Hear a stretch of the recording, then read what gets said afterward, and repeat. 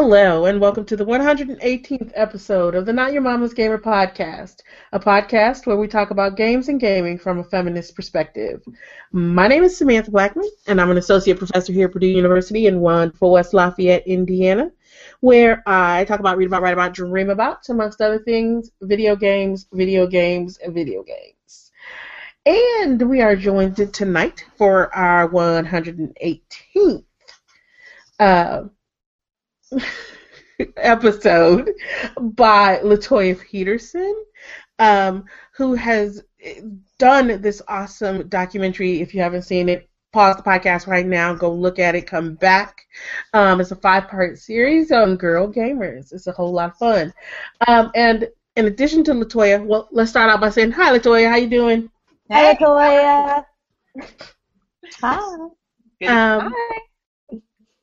We've got our usual bevy of brilliant bitches joining us tonight. Alicia Carabinas, Ashley Velasquez, and Bianca Batty. How you doing, ladies?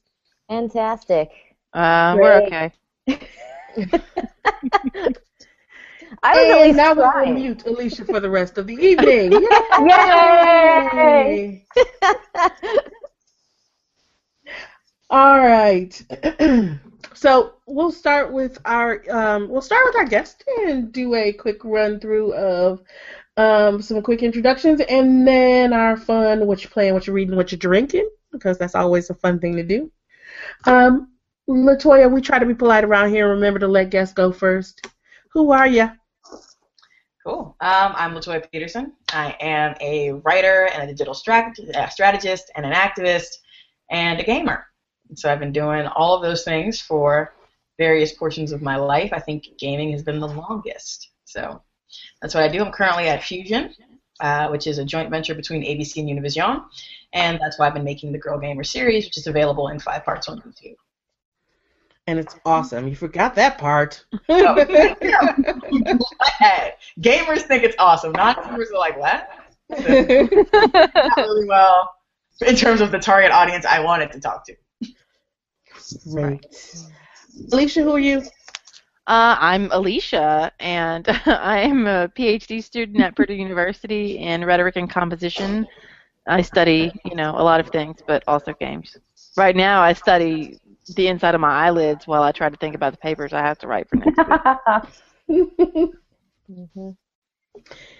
And Ashley, you're next on my screen. Who are you, honey? I am Ashley, and I'm a PhD student in second language studies at Purdue, so I study how to teach English as a second language, and I talk about how games can be effective in that. So that's what I do. As you rock back and forth. I'm sitting on my exercise ball at my desk. Oh, multitasking. Aren't you healthy? All right. And last but definitely not least, Bianca. Hello. I think you mean Biana. Biana. Yes, yeah, it's Biana now. That's my alter ego. Yeah, but no, really, it's Bianca. Everybody out there listening, that is my correct name. Bianca Batty, Batti, doing my PhD in lit studies. And I like to think about video games as a form of, contemporary storytelling, what kind of representation happens as a result of the kinds of stories that video games tell, and how those converse with other forms of media and storytelling as well. So that's my jam. That's what I'm working on. Basically, you're smart. You are too, so. Everybody's smart. Everybody's cool. No, it's just one big love fest. Yeah. All right. So we'll move on and start with what you're playing. Latoya, what have you been playing lately? What have I been playing? Well, I have a 2-year-old. Me too. You have a 2-year-old too? Yay! Yeah. 2013 babies.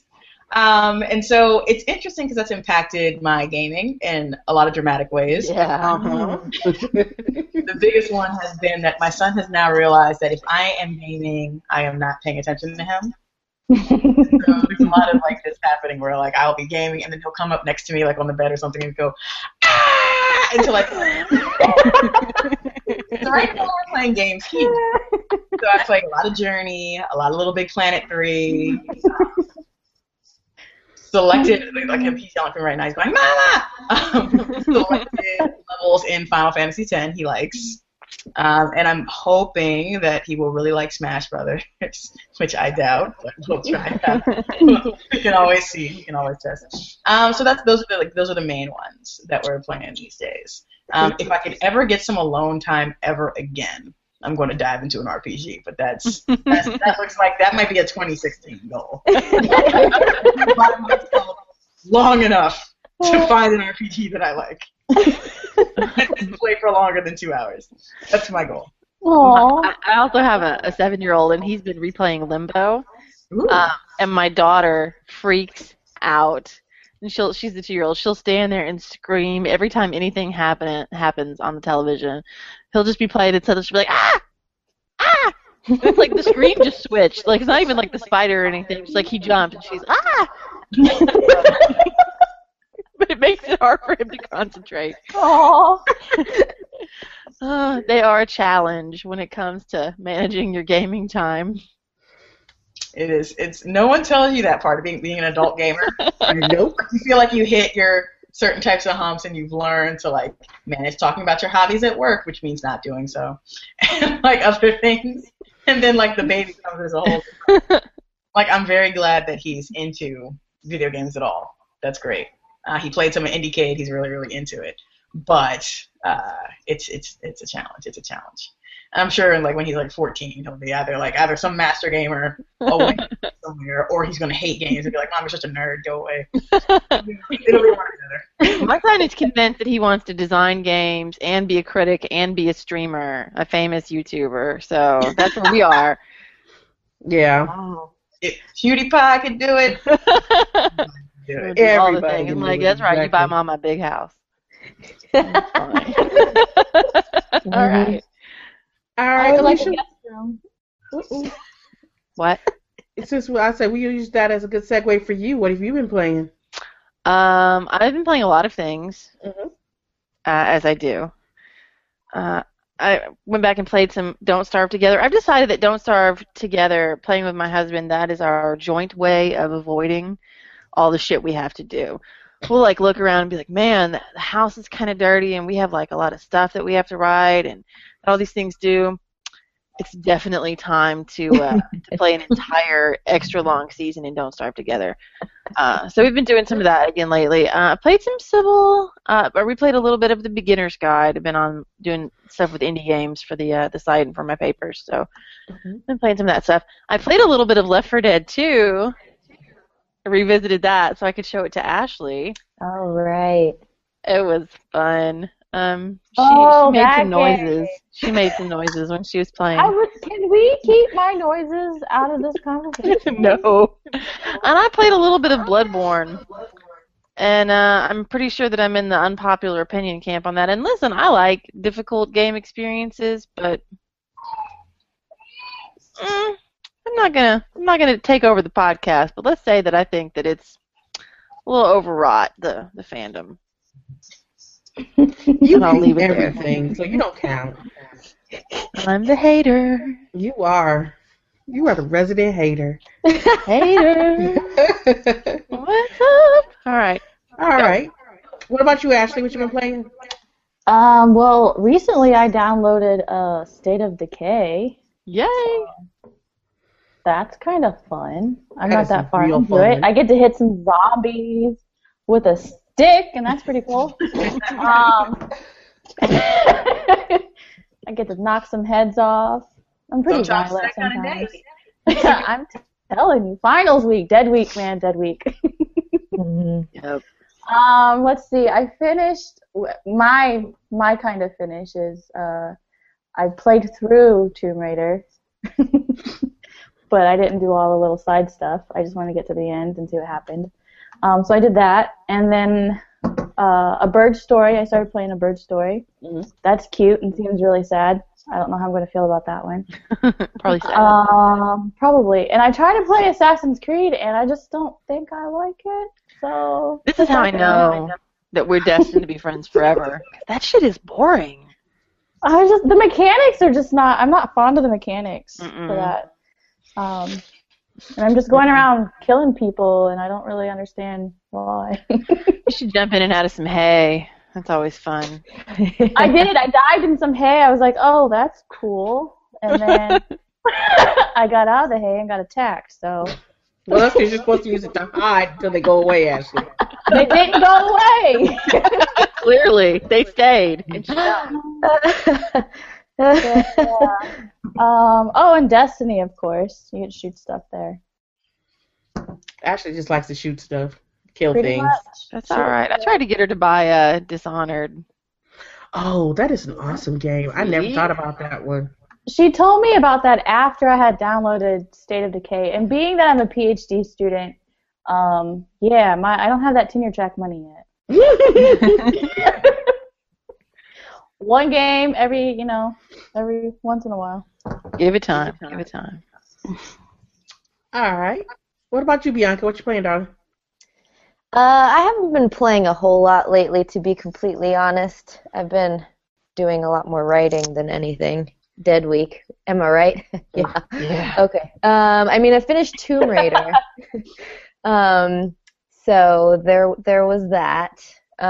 Once I'm done with my papers, I'm gonna finally play the last episode of Life is Strange. Like finally. And I'm going to revisit Until Dawn. But other than that, I've been playing some music. That's. Ooh. I'm Right, gonna 'cause count she's that as something. Super So, multi-talented. Well, stop. But yeah. Oh, Bianca, you're in rare form tonight. Well, I got some beer in me, so woohoo! We saw some friends of ours over Thanksgiving, and we played some music with them, and so I've been trying to get back into that a little bit more. Playing on that drum set? Yeah, gotta tune those drums up, They've been sad and lonely. No one's been playing them for a while, so yeah. They need to be dusted, too. They're a little dusty. Fun. So yeah, music. It's getting me through things. Music's cool. High five. Mm-hmm. Mm. All right. I guess I'll go. Yeah, I've been in this is going to shock the hell out of everybody because for 40 years I've just been killing shit on a regular. Because, that's what I do. Right. Kill stuff, man. I know, that's just me, right? It's like, and if I can't kill things, then I get upset. But I've been in a not killing things mood. I've had enough killing, apparently, in the real world, so I've been not killing things or not wanting to necessarily, at least shooting things in my game worlds. So I've been playing some other stuff. P and I were home sick Friday and all this weekend, which meant watching a lot of Stampy Cat Minecraft videos. Mm-hmm. And, because, that's what they do. I'm playing Minecraft. Mm-hmm. Every time Jack gets sick, yep. I was gonna say, Latoya, you haven't gotten to that yet. When they really get into their own like little YouTube streamers, and that's all they want to do when they have TV time, and it drives you insane. Your time is coming. Oh yeah. Prepare yourself. Yep. Oh, like brace. It's coming. So I played some Minecraft, and then we finished up an episode of Minecraft Story Mode. We finally finished up because we've been doing separate playthroughs of some things because, her screen time is limited. Is technically not. So we finished up her playthrough of King's Quest episode 1 just in time for episode 2 to come out next week. Yeah. And I played a little bit of Rainbow Six Siege because I had rented it before I realized that the last thing I wanted to do was shoot things. And so I had just like had it for like a week. So I was like, well, I should at least install it and play it a little bit before I take it back, so I don't feel like an asshole for, spending my money to rent it, especially since I've had it for so long. Then you gotta play. Yeah. Right. You gotta do something, right? Gotta save face somehow. I was like, really? I gotta pay these motherfuckers $20 and I ain't even play this game? It's like I could have bought the game for that. And it's like a vicious cycle, right? Because it's like, I've had the game so long, I need to take it back because it's getting more and more expensive. Then it's like, but I gotta at least play it before I take it back, because then at least I get something out of it. But I don't want to play it right now, so I'll play it tomorrow. So you keep it for another day. Yeah, you're the worst. I am the worst. You know this. Let me manage your money into my bank account. Yeah, see, no, that's not gonna work. I tried. So I played a little.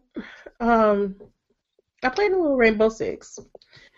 And, yeah, not really. I did not like it at all. At all. I don't know if it's just that and I'm not going to say the game's bad, because, like I said, I am just in such a I don't want to shoot things mood that is probably my mood more than anything else that made me just absolutely hate the game. But I've also, of course, we've all heard about how short the non-multiplayer campaign is. So, and I was like, really? And because I rented it initially because I was like, I'm gonna rent it and see if I want to buy it. Because since I'm on my Destiny boycott, and I did not like Halo. I didn't like Halo 5 as much as I thought I was gonna. I needed some kind of shooter, and I was like, but everybody knows me. I like playing shooters. I do like playing shooters online, but I like playing shooters online with people I know. I'm too old to play multiplayer shooters because I'm 46 and my reflexes are too slow to play with fucking 12-year-olds. It's just a reality. It's gonna happen to all y'all. Once you get old, your reflexes are gonna slow down. I am old. You are not. Ashley, shut up. Ashley's about to turn 30, so she's really having oh my God, you said it aloud.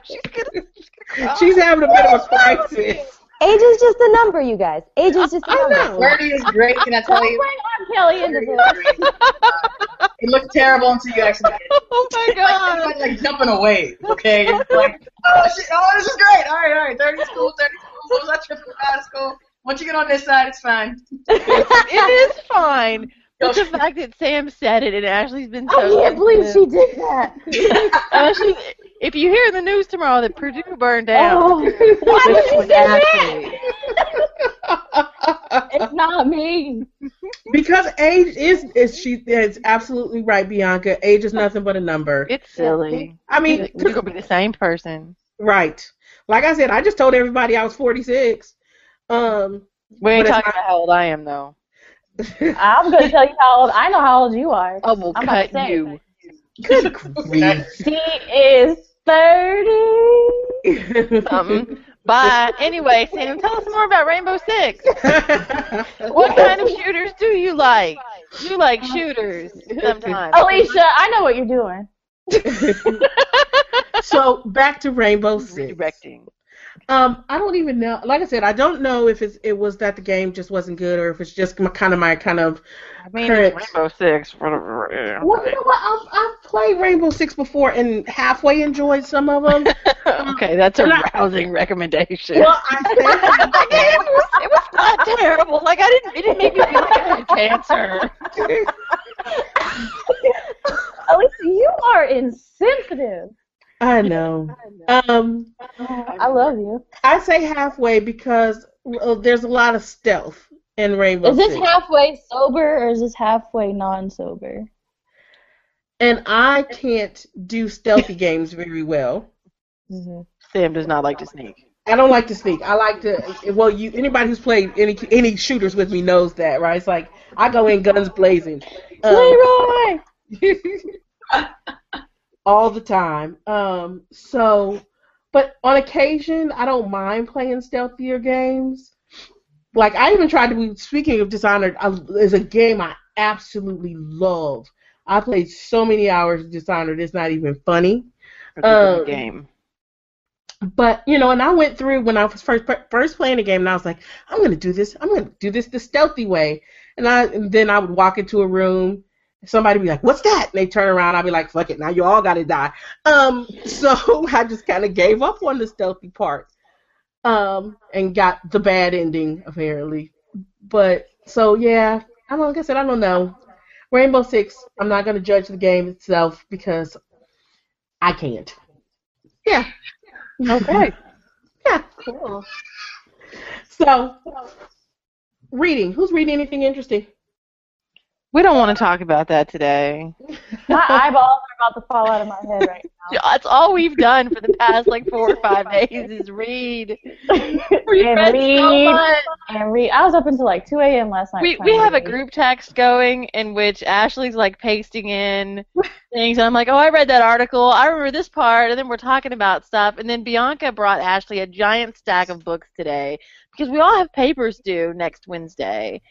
And everything is terrible. So, respectfully, I'm going to sit out the reading, but y'all can go.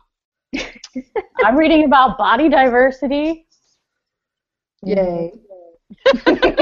See, exactly. I gave Ashley Adrian Shaw's book. That's true. Woo! Oh, did you? Nice. Yeah, you know me. Fangirl over here. Hooking me up. Yeah. Shout out. Adrian What about Shaw. you, Latoya, our guest? Yeah. I read multiple books at a time. Oh, yeah. I'm still My kind of reader.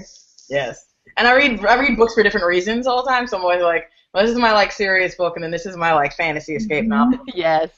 This Yeah. other thing I'm working on is the biography. Molly Crabapple is my homegirl, longtime fan of. I was a fan of hers, and she's apparently a fan of mine through Racialicious. She came out with a memoir called Drawing Blood. And she was the artist who did a lot of the Occupy Wall Street drawings. Yeah. And she's done a phenomenal job with artwork and journalism. So it's been very fun reading her memoirs and finding out how she became the person that she is, including living in a bookstore that's very famous in Paris called Shakespeare and Company. I didn't know you can actually live there. So you can live there. Yeah. Wow. Nice. So that book is great so far. I just finished Shonda Rhimes' Year of Yes. That was really good. Mm-hmm. Lots of fun. Very self-helpy, easy breezy. Kind of I need a New Year's thing. Read that. Good. Very, very good. I've been reading I'm on a tear of biographies. I read Mindy Kaling's 2 weeks ago. Oh, yeah. And Amy Poehler's. Amy Poehler. I'm like, okay, let me hurry up with that one. Let's see. But yeah, and then I read a bunch of stuff that I don't always admit to because it's basically part of the Vaginal Fantasy Book Club. Oh, the one on Geek and Sundry. I wouldn't want someone to catch me with that giant. We won't tell everyone who listens to our show. I know, it's fine. I mean, it's an open secret, put it this way. Jessica Luther, who is an online feminist who's pretty cool, a while ago she had this idea for a romance novel book club, and I named it. I was like, you should call it Steel and Velvet. She was like, what? And I explained where it's from. So that's the next generation of that. But I've been rereading recently. Why was I rereading? I think I had insomnia for a couple days, and I was just like, what books do I already own that I can read? I reread the whole Alex Verus series, which is a magical diviner type guy. Kind of like Dresden, only I think Dresden is creepy. I can't deal with Dresden. So I like Alex Verus a lot better. Plus he's in London. Makes it more fun. So yeah, that's what I'm reading. Cool. Yeah. That sounds like a lot of fun. See, and while we have the grad students complaining about reading to write papers, I'm not going to complain, but the only thing I've been able to read lately has been graduate student papers. Get. Other side of the coin. Right. It's like, what are you complaining for? You have to write one. I have to read 15 of For them. you. I don't have to write Two one. for you. I have to write 2 for you. I'm writing a whole 2-part study. That ain't easy. Yeah. How does that feel, though, to be a teacher and know that you've assigned this thing, and what's going to come back to you is this tidal wave. Right. And words. I'm just like, we complain about it with like our undergrads. I don't have time. Yeah. You know, we complain about it with the undergrads. We're like, oh god, they've got papers due. It's gonna be terrible. But then, you know, we turn them all in, and we expect Sam to just be like fine with it. We should be more empathetic, but we're not. We're like, have you read that yet? What'd you think of it? What did you think of the one really obscure line on page 7? Was that good? Did you like it? Do I have your approval yet? Oh my gosh. You are absolutely right. That is exactly what you guys do to me. I know. Sometimes we do it on purpose. It's just because we love you. Yeah. I'm going to send you a text on Friday asking if you read my paper yet. It ain't due till Wednesday. And I'm going to block you. Well, now we get to the fun part. The what you drinking part. And Latoya, what are you drinking? Anything? Are you drinking?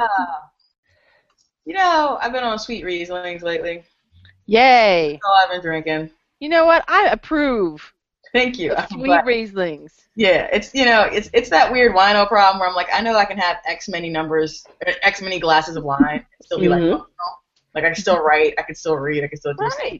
Beer, this is one of those things that happens after you hit that 30 wave and you realize like, oh, some shit's got to go so I can still What? beer. What goes when you hit 30? It's different for you. Like whatever like your life, you'll start noticing that you just don't have tolerance for stuff no more. Beer, out the door. Bye. No more beer. I don't drink beer. I don't like beer, so I'm okay there. If it's not a Kirin or a Peroni, I'm not touching it. Get it away from me. You become a wino, which is great. Mm-hmm. There's a wine bar across the street from my house, which was a terrible idea. Oh man. All the dollars. All right, cool. So I try to hang out there sometimes. Just put some fancy Italian shit in there. It's great. I'll drink that. And I also gave up hard liquor recently because I have a kid. Like I can't be. Yeah. I gotta get it together for a while. At least until he's potty trained. I feel like first time you do a really terrible diaper and you're drunk, it's just not a good look. It's just like, no, never again. I'm cool. I'm just gonna like let that be easy for a while. I'm gonna make you sad. I think I was 5 when I started drinking again after my daughter. Sam, how much have you had tonight, boo? I think my daughter was 5. Bianca.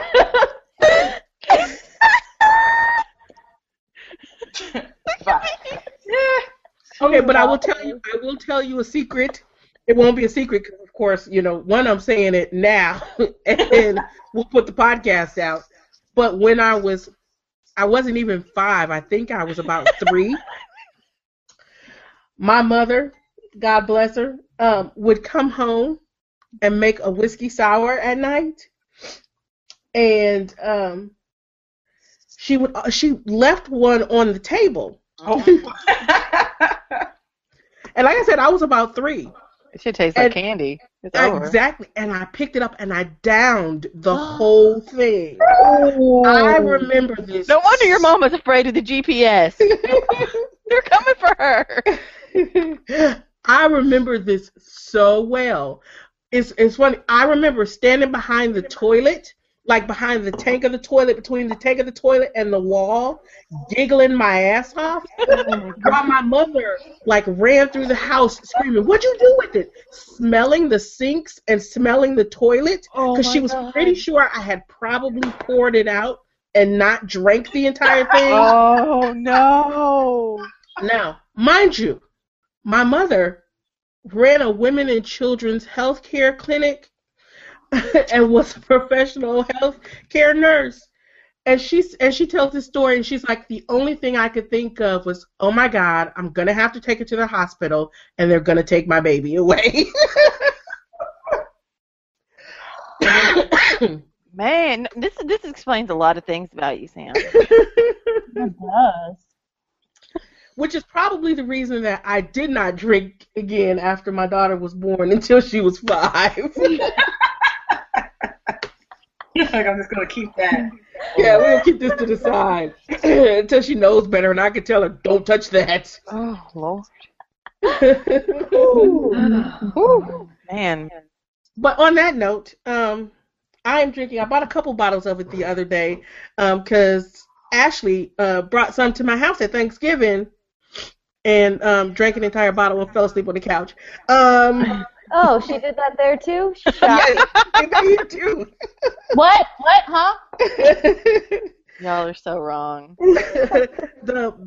It's from Oliver Wineries. Actually, is a local winery. It's a Bean Blossom hard cider. It's an apple cider, but it's a peach flavored apple cider. So that's what I'm drinking tonight. And I'm trying to decide. I'm still trying to decide because the bottle says hard cider, but then it also says apple wine, and I'm wondering if they just call it an apple wine because it's made at a winery. Even though they call it a hard cider. And I like to think better that it's a beer and not a wine because it comes in a kind of a wine-sized bottle, and I feel a little better drinking a wine-sized bottle of beer than I do a full bottle of wine. I feel less guilty. I don't know why. So I'm going to say it's a hard cider, but it's really good. It's an apple cider. It's peach flavored. It's pretty sweet, though. Mm-hmm. It was good. I tasted it. Mm-hmm. I'm cidering, too. I've got a Strongbow hard apple cider. That's Ashley's fault, too. She's spreading her stuff on everybody. I know my ciders, bro. It was on sale. It's not my favorite. It's a little sweet. Yeah. But that just means I drink them faster. So now I'm like, does it matter that it was on sale? Because it won't last me as long as a six-pack of something else. But whatever. It's like if I drink an entire six-pack in one sitting, does it matter? Yeah, I won't care by then. But the next day I might. I'll be like, oh. All right, Ashley, what you drinking, darling? I'm drinking the same brand, only it's the original, not the peach. It's less sweet. Is it? Maybe I'll try that one day. I like it a lot. B, what you got in that jar? Beer. My little cup. Yeah. It's a little cup. Oh. But it's Sierra Nevada. I'm not in the like cool cider club tonight. Doing That's my own okay. thing. I had Sierra Nevada last night, so I'm with you. All right. Mm-hmm. All right. Well, cheers, everyone. Yeah. Yay, cheers. All kinds of fun stuff. All right. So, how about we... Oh, go ahead. I'm sorry. No, you're the boss. Thank you. Glad you realized that. So, Oh, God. I knew it! How about we just jump into some questions for Latoya Mm-hmm. Sweet. and have a fun little conversation.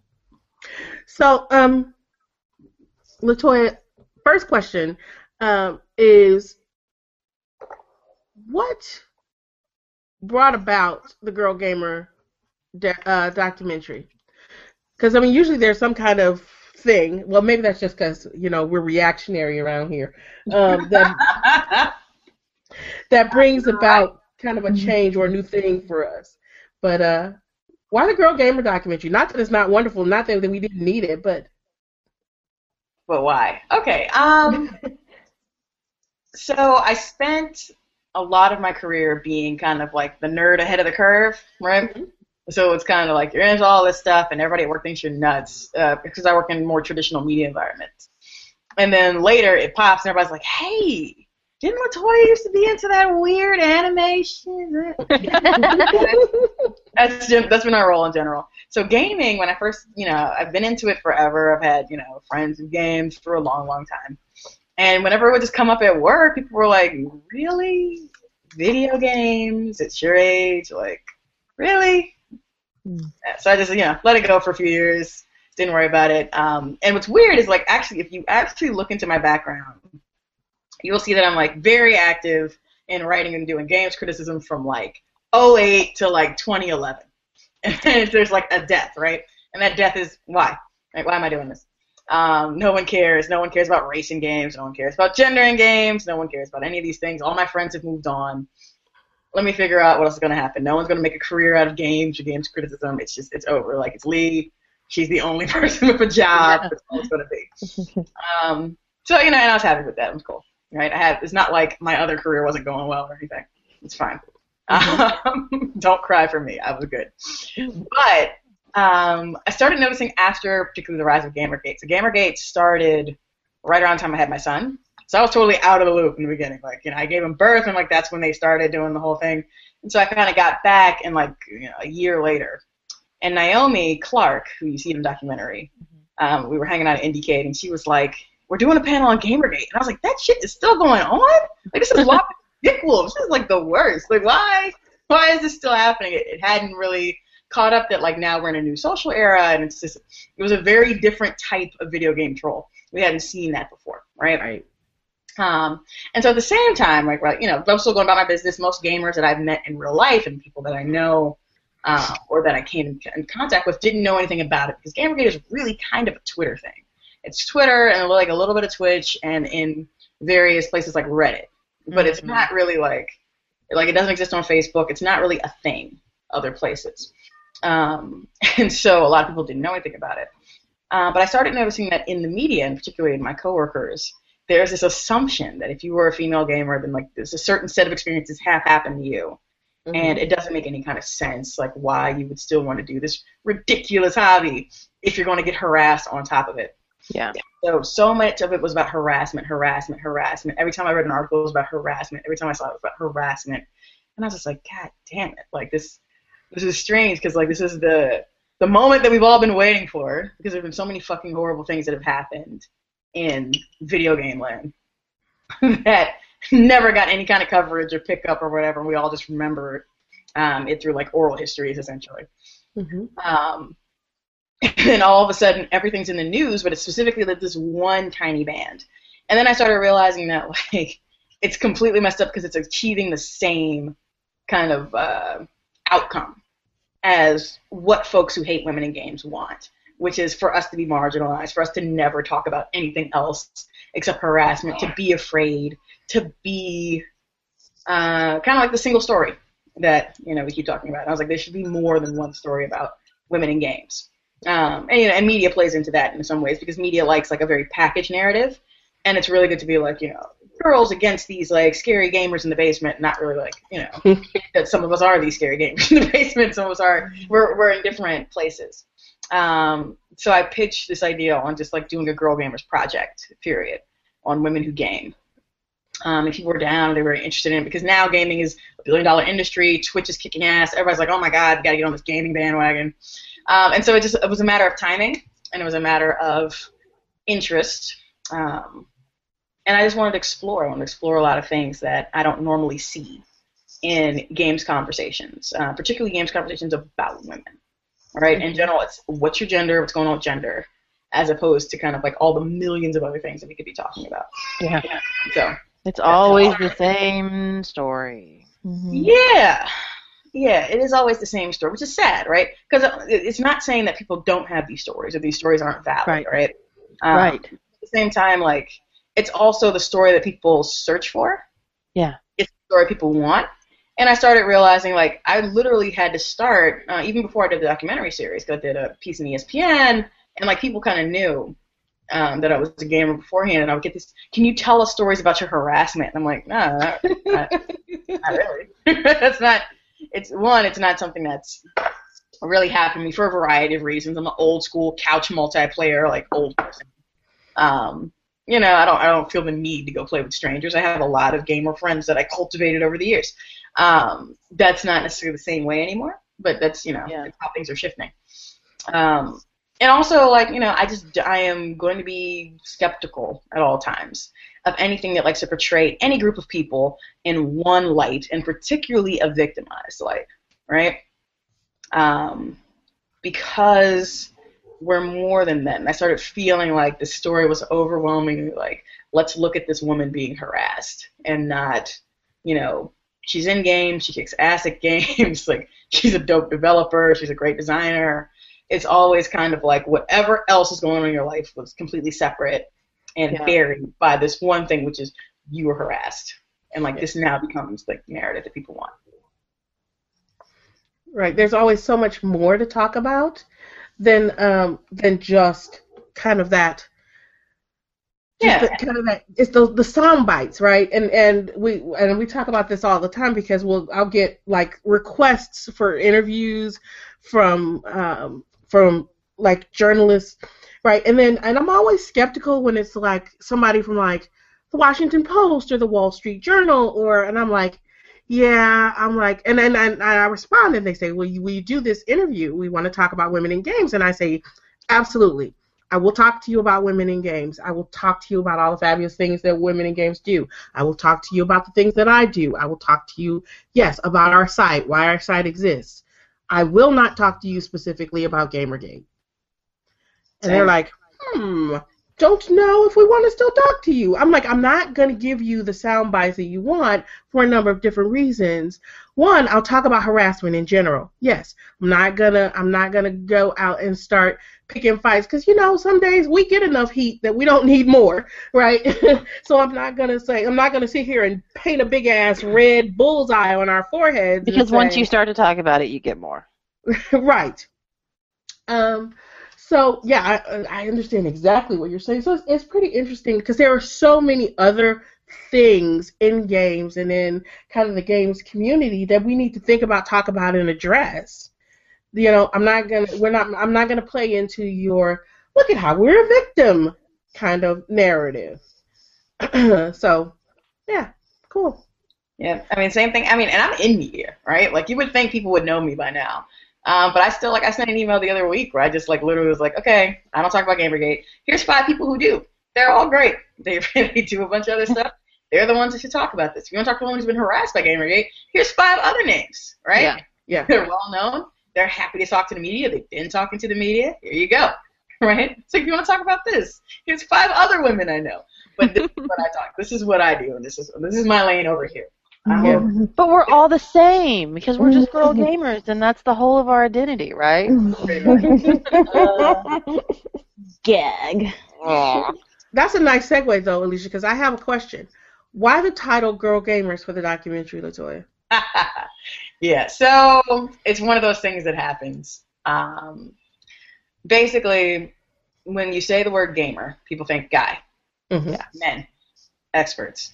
If you're going to say I'm having a documentary that's all women, you then say it's the Girl Gamer Project, or it's the Women Gamers. It doesn't quite roll off the tongue. There's no alliteration, whatever. So then it becomes like the Girl Gamers Project. Then you realize there's really no good title that you'll agree on, your marketing department will agree on, SEO and packaging will agree on. That's not actually Girl Gamers. Because I mean, daughters of Samus, daughters of Shake, Zelda. You can do a bunch of fun things that you would love, but then everybody goes, "That's some geek shit. That is no one's gonna know what that is." That's why right. Name it something simple, right? And that's how you get Girl Gamer, which is great because everyone who has ever played while female knows that you immediately get 5 responses. One, it's why are you even identifying yourself? Gender doesn't matter. I'm just a gamer. Leave me alone, right? There's a whole segment of women that I was like, that's going to be their first response immediately. They might not ever even click, and I got that. That's cool. And then you have the second wavers who are like, I'm not talking about gender. I like being a special snowflake. And you're like, okay, that's great. Thank you so much. Special snowflake. Homegirls who's also, she's been gaming forever. We met because I typed gamers, female, and then my zip code in a Friendster 10 years ago.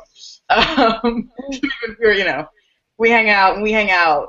She'll get a call from her freaking clan from Call of Duty. I'm like, are you serious? Really? So she's a more gamer, and she was talking about how she just met someone, and they were at some kind of mutual party, and she was getting introduced, and they're like, oh yeah, Hey loves games too, and the girl was like, yeah, but I'm really good, and it was just like, oh, you're one of those. You assume you're automatically better than any other woman in the room. Got you over there. Yeah. Yeah. Other than that, it's literally just kind of alliteration. I figured a lot of people would have problems with the title. A lot of people also had problems with the title because of who I included in. I wondered if people would have problems. Well, of course, people have problems with that because you can't just have a community that is inclusive, right? Yeah, it's weird. Everybody wants to talk about the nuts and bolts of things when you just you're like, okay, here's what I see, here's what's here. It's so much more drama. Yeah. I feel like I had made a big deal about it. It would have been, and it's one of those funny things because, we, and this is a monolithic we, whatever, get accused of focusing only on, say, identity politics or whatever. But we're the ones who are like, whatever, let's just be, you want to identify and you want to do this and you want to come here and talk about this, let's talk about it. And it shouldn't be an issue. And yet. Yeah. And yet. It always is. It always is. And even the people who tell you, like, I don't want to talk about identity politics, right? Yeah. Like, if I just look at, like, the women that I play with, right? Like, one holds views similar to mine, one is very indifferent. And another one, I'm pretty sure if she knew what Gamergate was, she would be down. Like, she would be, like, 100% not your shield. Like, she'd be that person.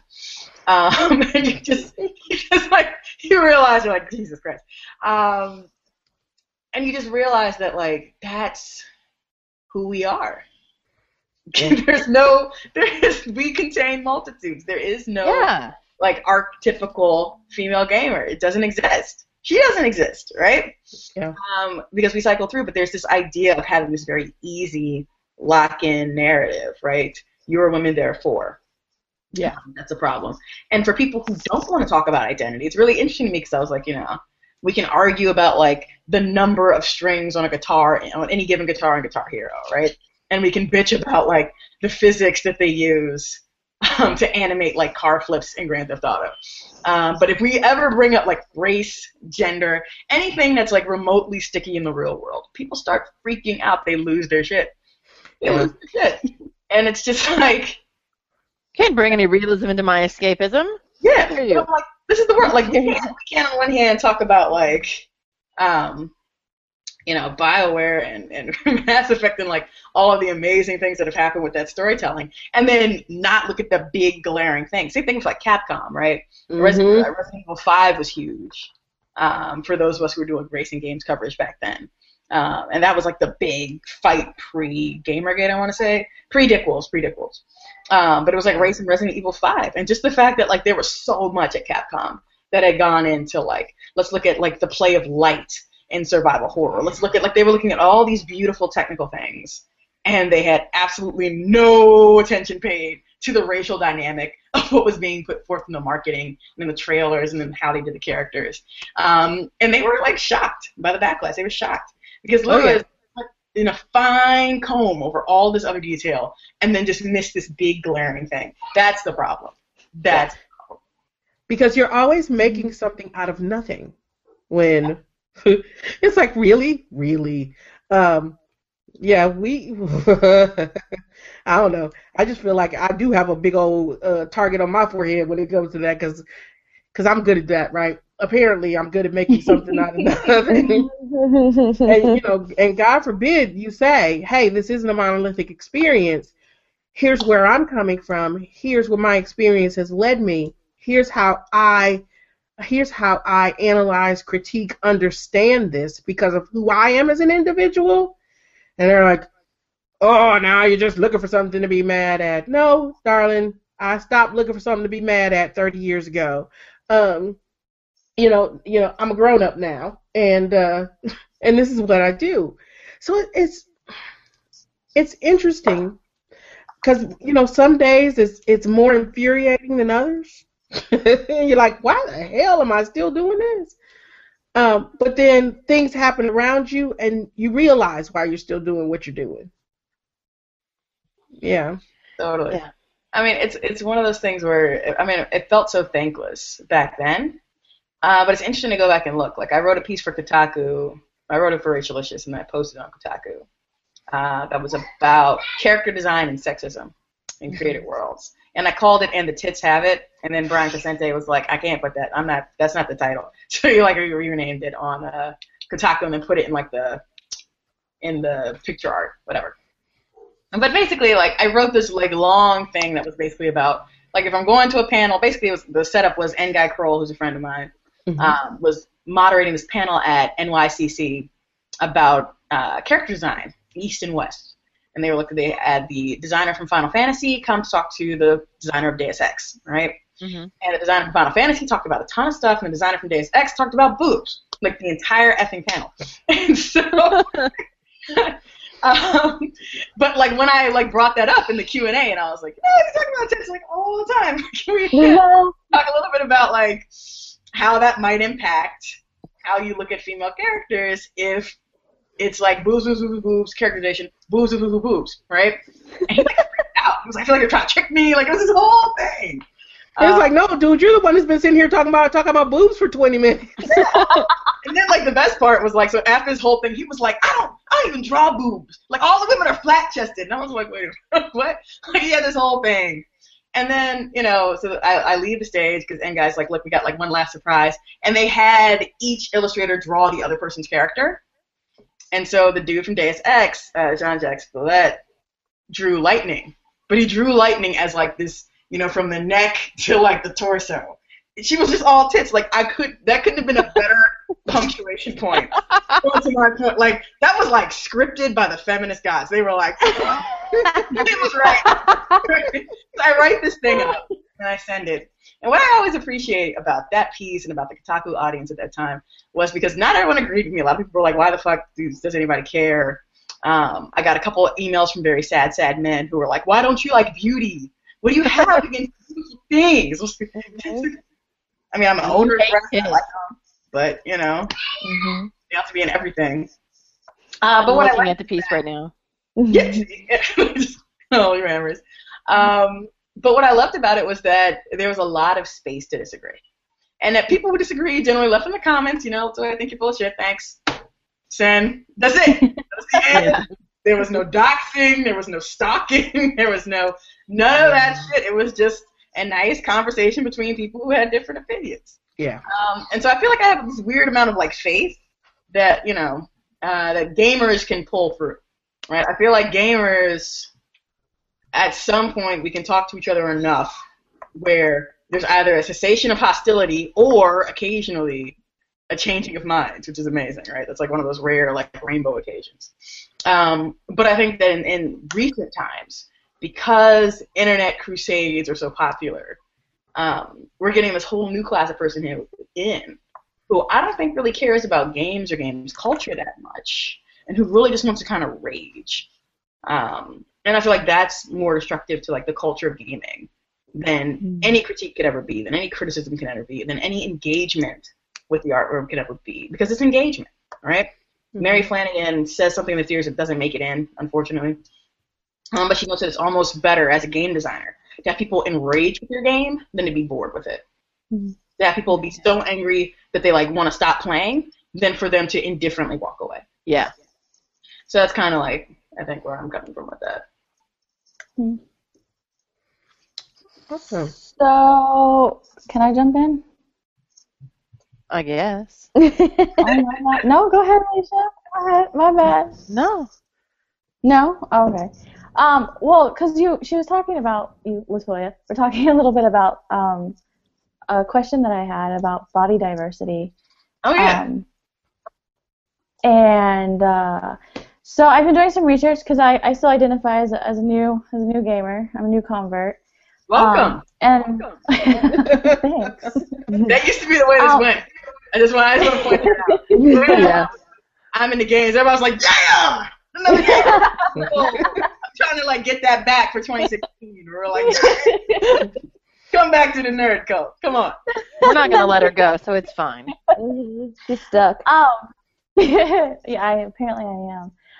But one of the things that I have noticed as a new gamer, and I know, of course, filters come through personal experiences, but this whole idea of body diversity, especially in terms of female characters, it's really non-existent. Even Lara Croft, who's been remade to fit a more realistic image, still just fits the same stereotype of it's just maybe her thigh gap is a little bit smaller now, and her breasts aren't quite as protruding, but all women pretty much look the same. Small waist, big hips, big tits, cleavage. Thigh gap. Yeah, thigh gap all the way. I wrote a really lovely poem about the thigh gap. Yeah, body diversity is big, and it's a big thing. Yeah. No, go ahead. Like, what are your thoughts about that? Because I saw that Overwatch came out with a new character, or is coming out with a new character. But that feels like going from one extreme to another, in my opinion. I haven't, played the game, of course. But it's going from this soft kind of feminine to this I'm manly kind of but there's no middle ground. There's no like full body women. There's no there's nothing that demonstrates that diversity that we are exposed to in reality. But I mean, it's so hard to Yeah, we know even to get be women sure. who aren't Yeah. white. I mean, how dare we ask for different body types? And yeah, of course, as a woman of color. Where am I at? One of my friends, Therese, who's also the editor on this project. She's like the unseen gamer behind the helm. She's in game design school right now, and one of the things she was like, I really don't get, now that I know how you build a game, she was like, they act like they can't just open the color palette and just move over. Like, it's like, I don't understand. change your skin color. In terms of body diversity, I think it's really interesting to look at it from two different perspectives, right? The first perspective is just the straight representation, which is what we normally focus on, right? And yeah, like a lot of people are building their mold out of certain people. Like, for example, did you know that Lara Croft was based on Nenna Cherry and Tank Girl? Those were her two inspirations. And Tank Girl is very tall and lean, but Nenna Cherry is very, very curvy, right? Yeah. It's a very curvy body type. And so it's interesting to see, like between them, they kind of made Lara, right? And it was kind of like, let's just put this here and put that there. And, right? I just feel like, like if you look at both of them, you're like, it's interesting. She could have been a little bit more solid. It wouldn't have been a problem. I like Lara Croft's body type. I think she's very idealized. I did not like some of her other incarnations where suddenly, like, she became kind of like this weird toothpick and boobs kind of. Yep. It was just all unfortunate, like, all the way around. It was like, I don't know what happened. But why don't they design characters that are different? I think that for them, their mold and their idea and that body type when they're designing characters is going to be this lean, lithe woman. And it doesn't really matter what she's doing or who she is or where she might be in society or what character that might be. First and foremost, a lot of designers, particularly ones that are male, design people that they want to look at, right? They design, if you're going to draw somebody, I'm going to draw my ideal, right? And if there is body diversity, a lot of times it's only in, like, side characters / like, window dressing, right? Mm-hmm. I mean, you even see this in, like, Grand Theft Auto with, like, you have all these different girlfriends, and they do kind of look different, but if you line them all up, because we were looking at them for the series, and I was like, yeah, it's like the same person. They just kind of, like, switched the hair out, switched the eye out, and they were like, here you go, just put it back in the world. The second thing you can think of, which I didn't know until an awesome friend of mine who I won't name here because I'm not sure if the story is supposed to be public, explained to me, was she used to be a voice actress, right? And she is a slight Asian American woman. And she started losing jobs when 3D modeling came out because they want to go with people who can both now physically and vocally represent a character. Yeah. And if all the characters are these tall, lean, kind of busty, semi-Amazonian women that we see, they don't make space for women who don't fit that. Even if they're slim, maybe they're too short, or maybe they don't have enough breasts or whatever. And so she's actually switched careers. It's really, really interesting that in the 7 years that we've known each other, she switched careers because of the advent of 3D modeling and things like that. So there is this interesting, like, cinema tyranny thing that's happening as well with body types, right?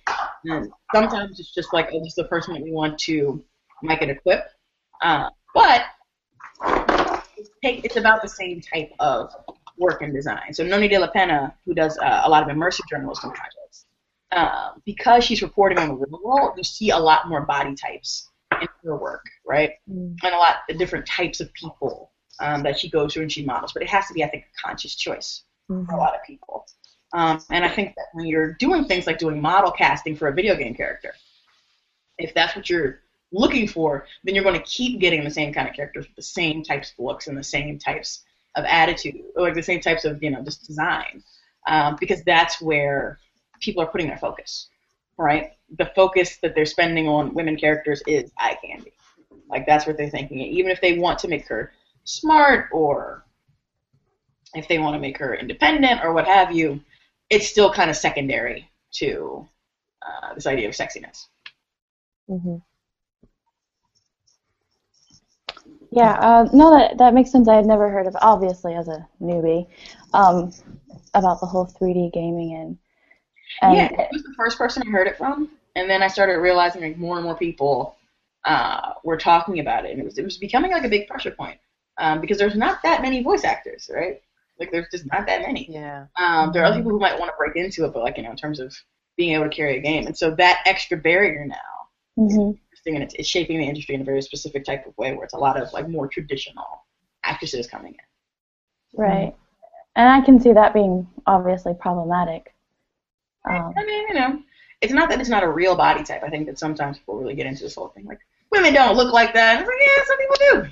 Yeah, they do. No, I didn't mean it that way. For that reason. But it starts to be the only body type that populates video game worlds. Yeah. Right. Or when it becomes the only relatable body type, or the one that people are going, well, if we make her a different way, she won't sell. Yeah. Right. Nobody wants to play, like, a fat heroine. Fat, right? What is fat? Right? Like, Mindy Kaling is fat in Hollywood speak, right? Like, that whole idea of what is a different size. Then again, right, every time people bring up the body size thing, I think about the skin color thing that happened that Naomi told me about one time. Like, Acclaim had this game called, like, Dance something. I forget. Not Dance Central. It was called Dance something. It was before, like, the Connect. And they had this game, but all the bodies you could be were white. And, like, people were bringing this up in the forums, and they were like, hey, like, I'd like to play as a black person. And the mod got all indignant, and he was like, look, black is extra, okay? Like, nothing in life is free. If you want to play as a black person, you get paid for the mod. And we were all like, black is extra? Like, this was a whole new thing. Wow. Guac. The attitude of, like, we made one thing and be happy with it, shut up, is the other part of this problem. Where it's not like, let's just try somebody that looks a little bit different. I think Maddie was writing about, like, Beard Ryu and how they weren't ready for the response that women had to Beard Ryu. And a big part of that, I think, is a lot of the men who were designing these characters never thought, like, hey, somebody might find an alternate version of this guy attractive. Like, they're just like, everybody likes Ryu the way he is, muscles, clean cut, perfect, done. And it's never occurred to them to ever change that model. Yeah. Right? And so I think the change comes when we have enough people working in the industry who are consciously going, okay, here's my story, here are my characters, and then here's how I think they can look. Mm-hmm. And I keep pitching things that they feel like might not be the most attractive and most sexual, or might not be like the most masculine, but still get sales. And then once they do that, the problem is like that chicken or egg problem. Like, somebody has to do it and then prove that it still gets sales. That's when you might start seeing more body diversity. But then I think it's on us, too, to make sure that we're supporting independent games or games that show heroines that are of different body types and, like, seek those out and hold those up, because that's where these game designers get started. It's the same thing in film, right? Mm-hmm.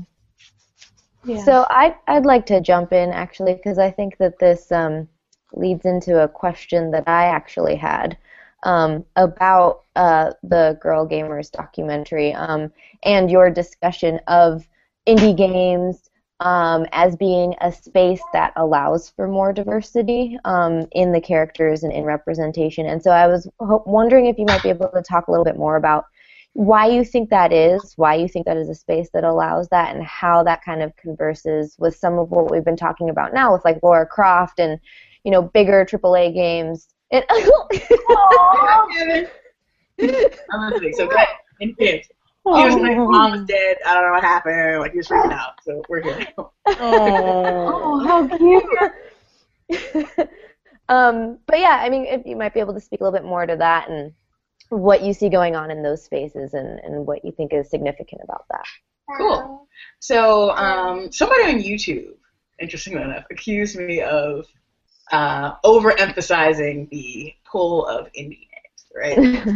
Like the whole India savior thing. So let's put that simple, right? I'm a consoler, which by nature means that I play mostly mainstream games, right? That's in general, that's who I am. But the thing I love about the indie space when I entered it, and I entered with IndieCade and then started finding other spaces after that, is that IndieCade, like, just the change. Okay, let me say that over. Games are experiencing what the web experienced about 5 years ago. or 10 years ago, where Web 2.0 happened, and suddenly all these people who maybe we dabbled a little bit. You talking?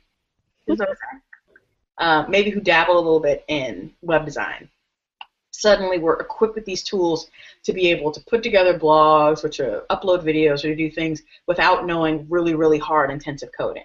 And that opened up an entire new world, and new job classes, and new types of people that we wouldn't have been able to get or enjoy before then, right?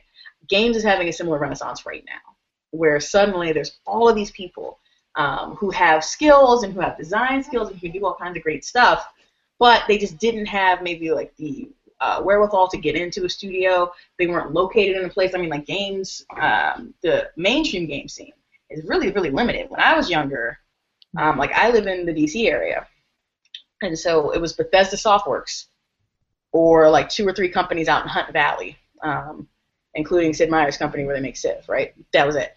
And so if you couldn't get a job, and again, like these places aren't like hiring. So if you couldn't get a job, any one of these given like 4 or 5 job openings that might open up once every 2 or 3 years, that's it. Like there was nothing else for you to do. And with the advent of places like Steam and Unity and like all these things that really allow people to take game design into their own hands, you start seeing much better and much different views of the world, right? Which started leading to this increased diversity that we've been dying for, a lot of us have been craving. It doesn't always work that way in the same way with the web, right? We don't always see, diverse tech companies, even though they're brand new and they started out. Like, people sometimes will replicate what they've seen, and that's what they like to do, and that's all they want to do. Mm-hmm. But I think in terms of the indie games revolution, it started not only allowing more creators to do the work, but to also communicate with other creators, to see the work, to grow things, to experiment with things that they wouldn't have been able to do so before. And just that kind of pollination of ideas, instead of being like stuck in a certain type of studio for, the 80 hours a week that you need to ship this game, and then you guys move on to the next revenue project. Having people who are kind of like communities of artists, communities of people who weren't into the mainstream game world, I feel like that sparked this amazing wave of new content. So you're getting a lot of things that critics have rightfully pointed out aren't really games, right? There's a lot of immersive experiences, there's a lot of art projects that have like a small interactive component. I saw one of them at Tribeca, and I was like, this is not a game. It's good. It's really interesting, but this is not a game by any I've been thinking a lot about that lately. Yeah, I mean, it's a really interesting thing. I like what Nomi does, where she really marks stuff as like immersive journalism, right? She doesn't say this is a game or this is a unique VR experience. She's going like, you pull the thing on, you're watching the story that happens, and we'll give you some context. But it's, and I feel like a lot of people haven't learned that distinction yet, so you're seeing a lot of things that are kind of, you think it's a game because we built it and it works for PlayStation. But yes. But I think that this indie wave, right? Because these things do tend to come in waves. This indie wave wiped in just like a bunch of new ideas and breadth, and really a lot of developers and mainstream publishers have started to pay attention. And so it's going to be really difficult, I think, for any game publishing house, or if they're salt, to keep pretending that like women aren't here and don't have design shops, that there aren't awesome queer people, there aren't awesome people of color that are doing great things in the space. Because now, instead of like hoping that we're on the right networks or moving to LA and hoping that somebody's there, exactly. Instead of doing all that, right? Now you have all these people with interactive, findable portfolio who are talking to each other, who are doing great things. I mean, all code liberation. I don't know how many women are getting into gaming. That they're just kind of like pumping people out through the New York university system, and it's just it's amazing. It's amazing, and I just feel like that indie wave is going to take us into an interesting space in the same way that like independent movies and Sundance are able to push the needle on like what does a mainstream movie look like, right? What kind of thing. Jim might have been terrible, but a movie like Jim would not have been made had it not been for these indie waves. Mm-hmm. Yeah. My son is having a lecture. What are you doing? He's just going, woo, yes. And he's just going to trip out over here. It's cool. I feel like we've also been kind of dancing around like the idea of genre a little bit too. Thinking, right. I know we brought up like I think you mentioned survival horror a little bit earlier. We're talking about Lara Croft, right? So and that actually kind of is making me think about my other question that I had, which is about that idea of genre. Because you talk about that in the documentary series as well. And you specifically mentioned survival horror as being a genre that's like more of a site for female protagonists. Yes. And so that was something that really fascinated me, and I was wondering if, if you had any thoughts about why you think that is, like why, not just survival horror, but maybe more broadly, why some genres feature more female protagonists than others, and, what problematic implications might result from that as well. Cool. All right. No, that's a great question. So let's do genre first, and then we'll go into kind of like the whys of genre, right? Yeah. So I didn't realize when I talked to a lot of women about this documentary, silly. When I talked to a lot of women about this documentary, one of the things that, you want to go dada? You go dada? One of the things I didn't realize, not the hammer.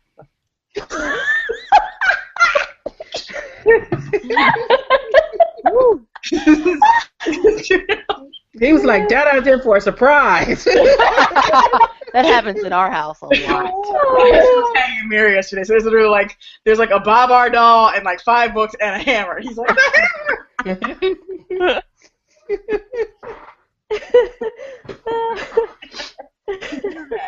That's going to be my game, by the way. Whenever I start making indie games, it'll be like Baby Quest. Yeah. Killing themselves.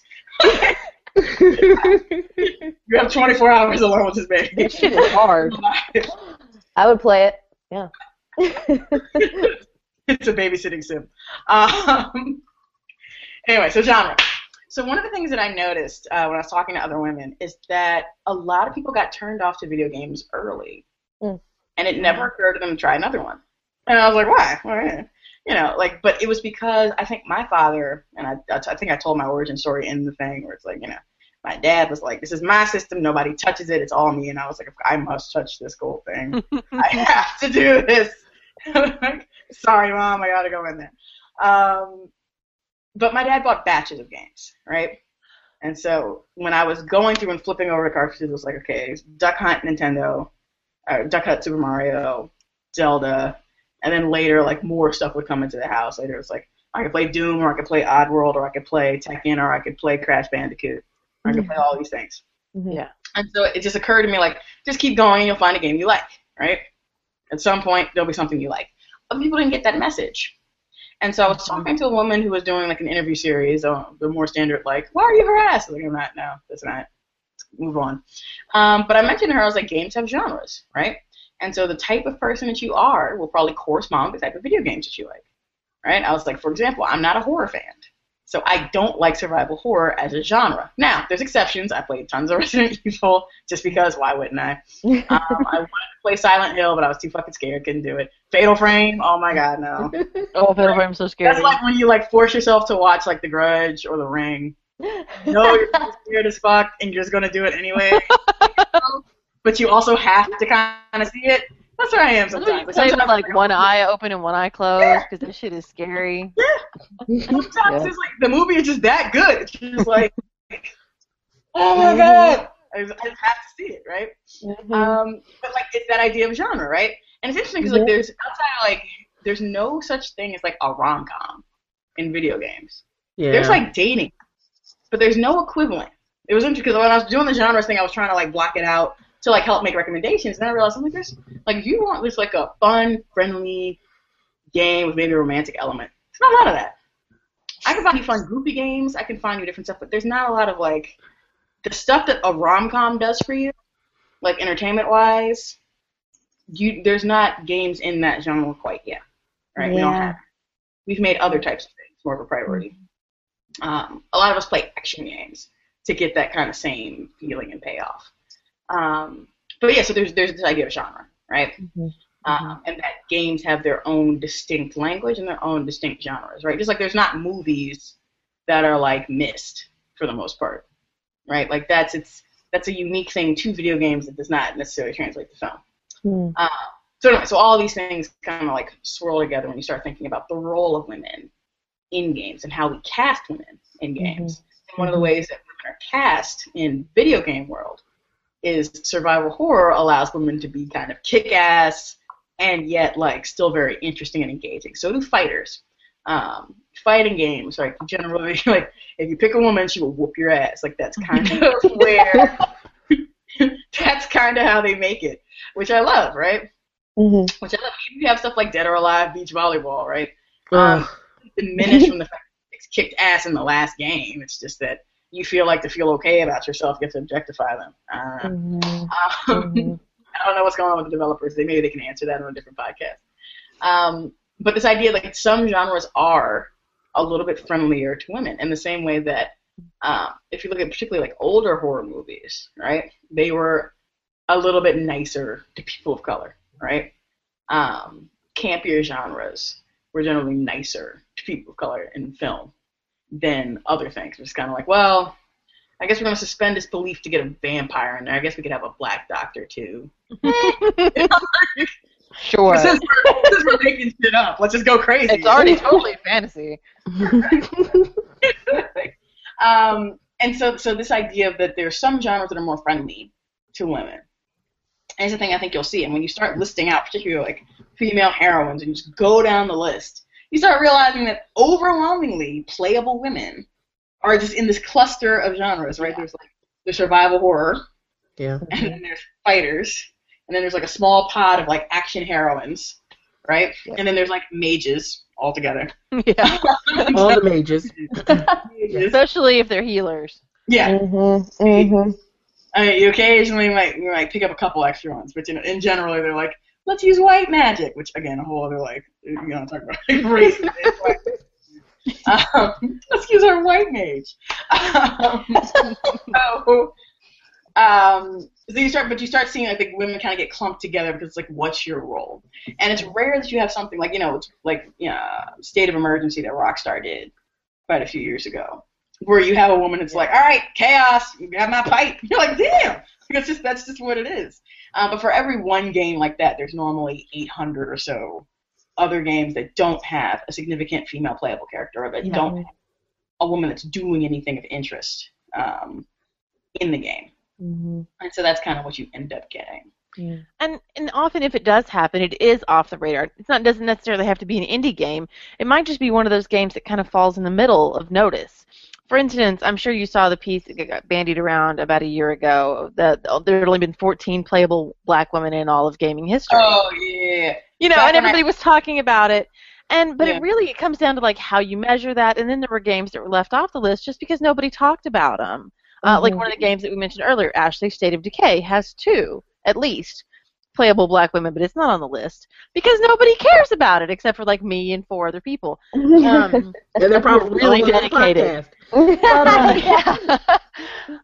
But there's just, you're right about things falling into these same gaps and traps. Like specifically speaking of zombie games, there's a lot more friendliness to people of color and to women in the zombie style of apocalypse than any other kind of apocalypse. And with horror games, the dependency on the final girl, which comes with its own set of tropes and problems, So it's not like these things are the paragons just because they happen to have more women. There's just bullshit everywhere, and honestly, I think a lot of it comes from lazy design more than necessarily like particular. Like, they don't set out to say we're going to hate women today. But or is it canon? Let's not think of anything new or fresh today. Is it canon, though, Alicia? I mean, because you think about it. After Night of the Living Dead, can you have a zombie apocalypse without a black person? No, you have to. Right. I mean, so and that's another interesting thing is like how much. Well, then that's the same thing I'm saying though. It's not like people who make zombie games necessarily are saying let's be real progressive today. It's falling back on those same things. Yeah. Right. Like people aren't making strides necessarily to be really innovative in terms of characters or narrative or world design or anything. It's like, well, this is kind of how it's always been done, so we're going to do that too. Yeah, it's the narrative and and there's reasons for that. representational structures that are already in place that are just being perpetuated. Yeah, I mean, sometimes you have certain expectations of the genre, so you want them to follow in line with that. But it's also nice to have some innovation, too. Yeah, and it's hard to argue for innovation, too. Like, one of the things that I'm trying to make more obvious to people is, like, how much money is in games now, right? I interviewed this guy, because at Fusion, I'm kind of an editor-at-large. I do what I want, which is great. I kind of just say, I'm on this subject today, and they're like, hey, Latoya, good job. Woo, let's know what happens. I'm writing 2 pieces about, like, financial collapse, right? And then I'm, like, producing the Girl Gamers documentary. So I'm like, yeah, equity, hedge funds, Girl Gamers, it all works together. But one of the things, I was interviewing this guy who had this great idea for a comic. It was on, for a movie. It was on Kickstarter called The Book of Mojo. And it featured, like, this little black girl. It was just a really interesting kind of, like, Creole-influenced magic tale. It looked great. And I talked to him about it, and, like, it turns out he's a Pixar alum. And I was like, you used to work at Pixar? Like, you can't get this shit funded? Are you serious? Like, why are you at Kickstarter? Like, you know. He goes, well, he was like, the movie industry right now, and this is the case for, like, I think a lot of art, where things can be either, like, super bootleg and indie, or it can be really, really, really big budget. And it's very hard to make things in the middle these days, right? John Waters, the famous director, was talking about how hard it is just to make, like, an $8 million movie. Yeah. He was like, you feel like you're not asking for tons, but, like, the financing just isn't there these days. It's either, like, super low budget indie or super big budget blockbuster, but there's not a lot of in between. And we see that in games as well, right? And so, like, the stories that would have been in, like, the middle, we're kind of getting shoved to the sides in favor of, like, this is going to do millions of units, or this is going to do, like, 500 units, we're going to make it for $500, right? Like, that kind of problem. But he said it's kind of like high-stakes poker right now. And he was like, look, I can go with this new thing that's untested, that we don't have an audience for, we don't know. He's like, or we could just remake Transformers again. And we already know there's an audience, and we already know, like, people are going to show up for it. And he's like, when there's millions of dollars on the line, it's really hard to make that argument to do something new, or to do something innovative, or to take a, like, quote, niche character and hope that she covers and she holds the game. And it takes a while, because it's weird. Like, if you look at TV shows in the fall lineups, right? Like, who was killing it? It's Jane the Virgin. It's Fresh Off the Boat. It's Shondaland in general. How to Get Away with Murder scandal, right? Like, Empire was the top show on TV. Like, clearly, brown people are winning. It's been winning for a while now. But there's still this idea that, like, smart money and what's mainstream is going to reflect back to consumers what they expect to see. The other part of it, too, is being, I think, that person in the room that wants to advocate for something different, and that's very, very difficult. Particularly, let's say you're at Rockstar or something, or a firm like that. Let's not say Rockstar, because I actually know people who used to work there. Let's say you're just at some large publisher of games, right, like Ubisoft or something, and you might be the only person of color in your. Maybe you're not even a person of color. Maybe you're just a white guy that wants to do something different. And then you have to argue with everybody about, like, why you want to make this person different when your demographic testing, your user testing, internet forums, and all this other stuff are all saying keep it the same. And that becomes difficult. So it's weird. It's like the problem with following Hollywood, right? We used to use a term a lot called cinema envy for video games. I think that's kind of fallen out of favor these days. I don't feel like I hear it as much. But we used to say video games have cinema envy, right? We're always trying to remake what movies do. But the problem is that movies have a formula too. And, it doesn't matter how great Max Payne is if it's just basically like, we're just going to make a movie that you can play, right? You fall into all the same tropes, you do all the same shit. But to get something that's innovative means a long, hard fight all the way up. And then finally, like when somebody greenlights it, then other people will rush and try to fill that gap. But there always has to be, like, those people who are willing to be the innovators and willing to, like, get beat up, take the punches, go forth, shop this thing, say I'm right when everybody else says I'm wrong, and do all those things. Cool. So we've been kind of talking about around this. Okay. For a bit tonight. And you guys touch upon it in the series itself with the topic of race. Mm-hmm. And we've talked about it tonight. So, since you get to do anything you want, Okay, do you within have reason. plans to do a larger project that looks at racing games at all? Oh, you muted. Race, yeah. So my running joke when I was doing this was I'm going to make a documentary series called Black People Love Sega, and just like do a long thing with that. I would do an entire series on race. That's harder sell for obvious reasons. We know. Yeah. You're talking about even more of a niche audience. Thank you.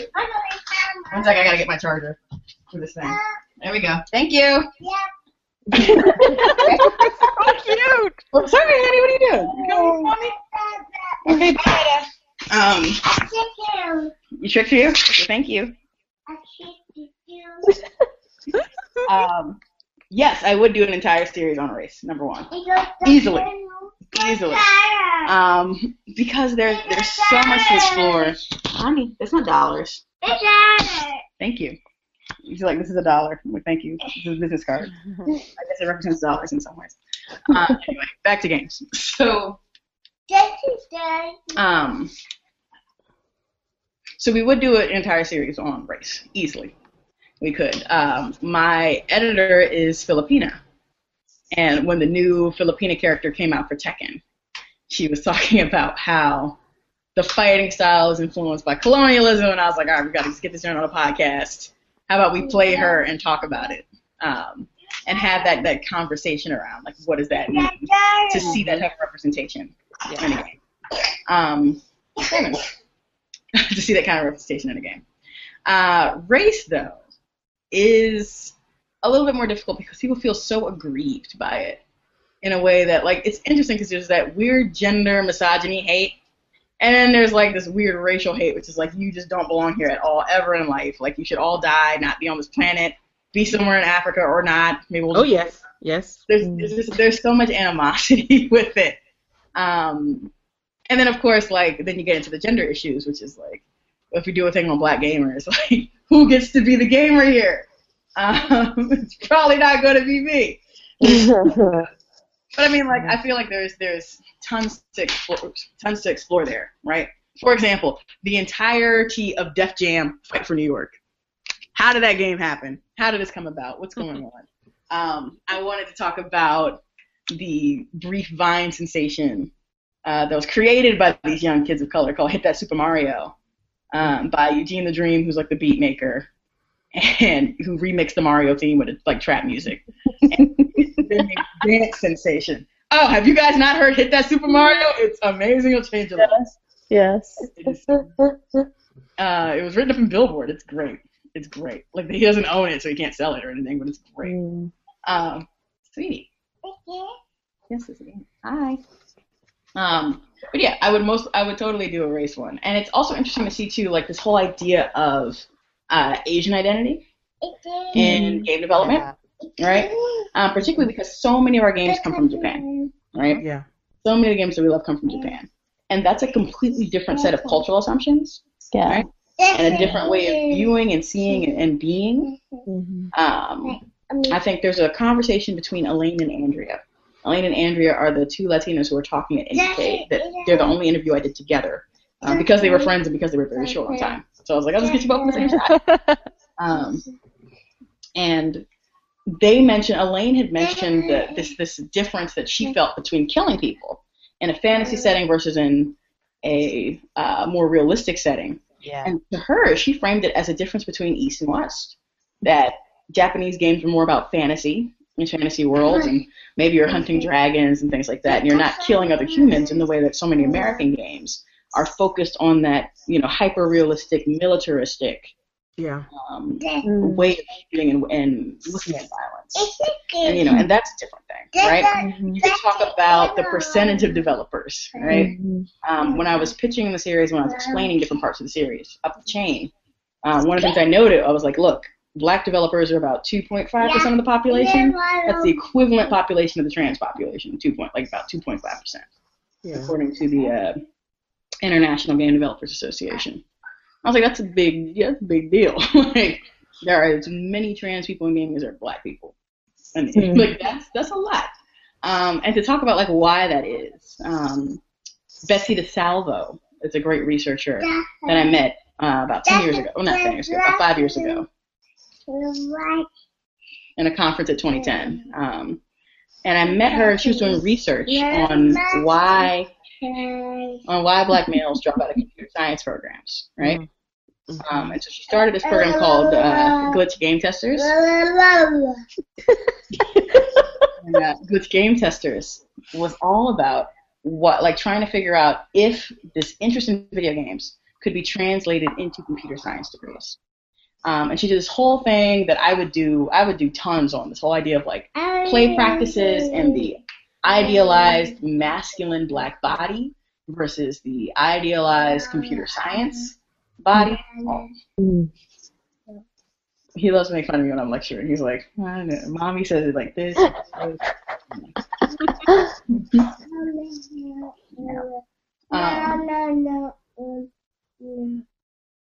You done?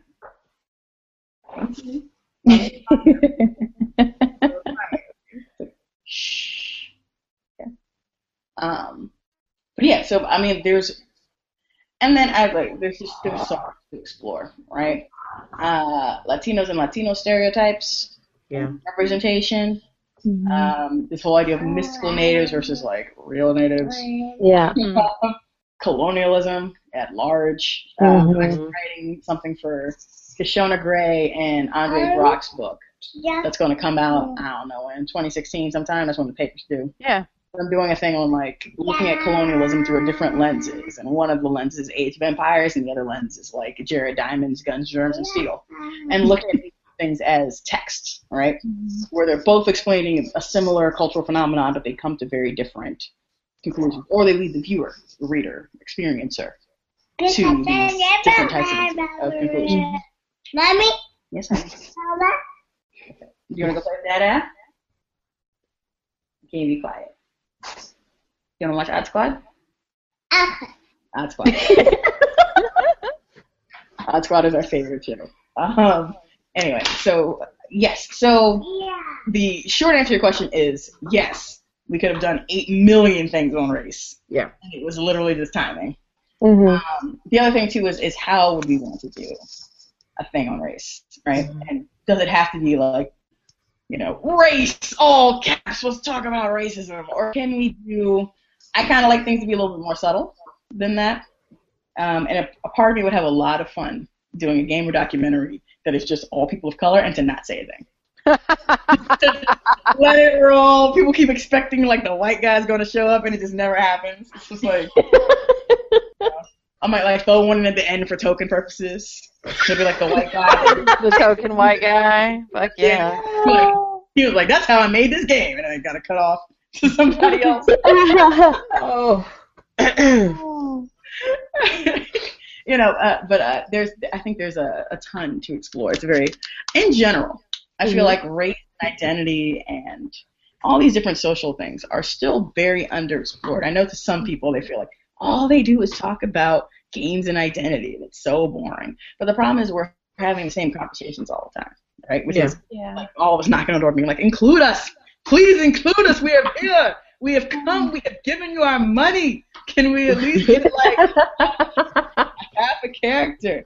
I have one cosplay option. Can you help me out here? Like, you know, we're all trying to do like these different things, and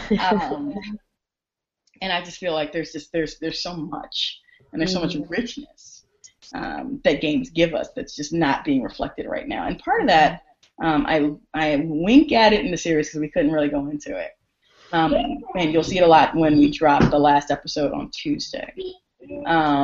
But one of the biggest things too is this idea of who gets to write gaming history and who to be represented in gaming history, because it's not that many people. It's almost like, you know, I used to study hip hop. You move the rock? Good job. I'm really proud of you. I used to study hip hop, right? And particularly like global hip hop and the spread of it around the world. And for a long time, the only person writing seriously about hip hop culture was this guy named Roman Rowe. And Ronan Rowe was not like a super great writer, but he was the only guy doing it. So like that was it. You were dealing with Ronan Rowe, and if Ronan Rowe was being a little bit creepy when he was in Japan or whatever, you just had to kind of go with it because he's the only guy writing about hip hop. And for games, that guy is David Kushner, and he wrote all these different things. Like I was reading a section from one of his books called Jacked, which is the Grand Theft Auto story. Yeah. Right? Did you read that? Uh-huh.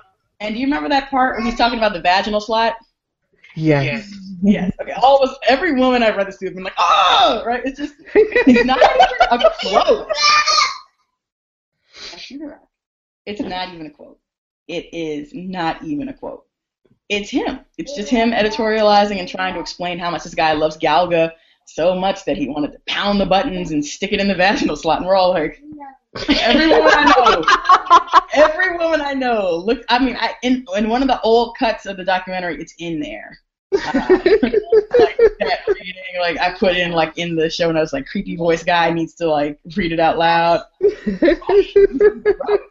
But it's obvious like he didn't feel like women were going to be the audience for this, right? Right. He's writing it for himself. He's writing it for people he knows. He's not thinking about anybody else. And like, you know, they're not all that gross. Like I also read Console Wars. And I thought that was a great book. It was really interesting, really dynamic. There's going to be 2 movies about it, a documentary and a fiction. It's great. But if you read it with a critical eye, you notice women are generally footnotes. Mhm. They're mentioned in parentheses. They're mentioned as asides. There's one lady who gets like her own paragraph. That was a big deal because she was the effing founding editor of Nintendo Power. Yeah. She gets a paragraph in a 500-something page book, right? Like you just don't see us anywhere, right? You just don't see us. And it's not because we weren't there. A lot of people are always shocked. Hold on, honey. A lot of people are always shocked when I tell them that, like, a woman designed Centipede, right? Donna Bailey. Mm-hmm. And it's just people just don't think about it in that way. Like, where were women? Women don't do games. Women weren't into games. And they just keep Like we're new to the party. ignoring where we were.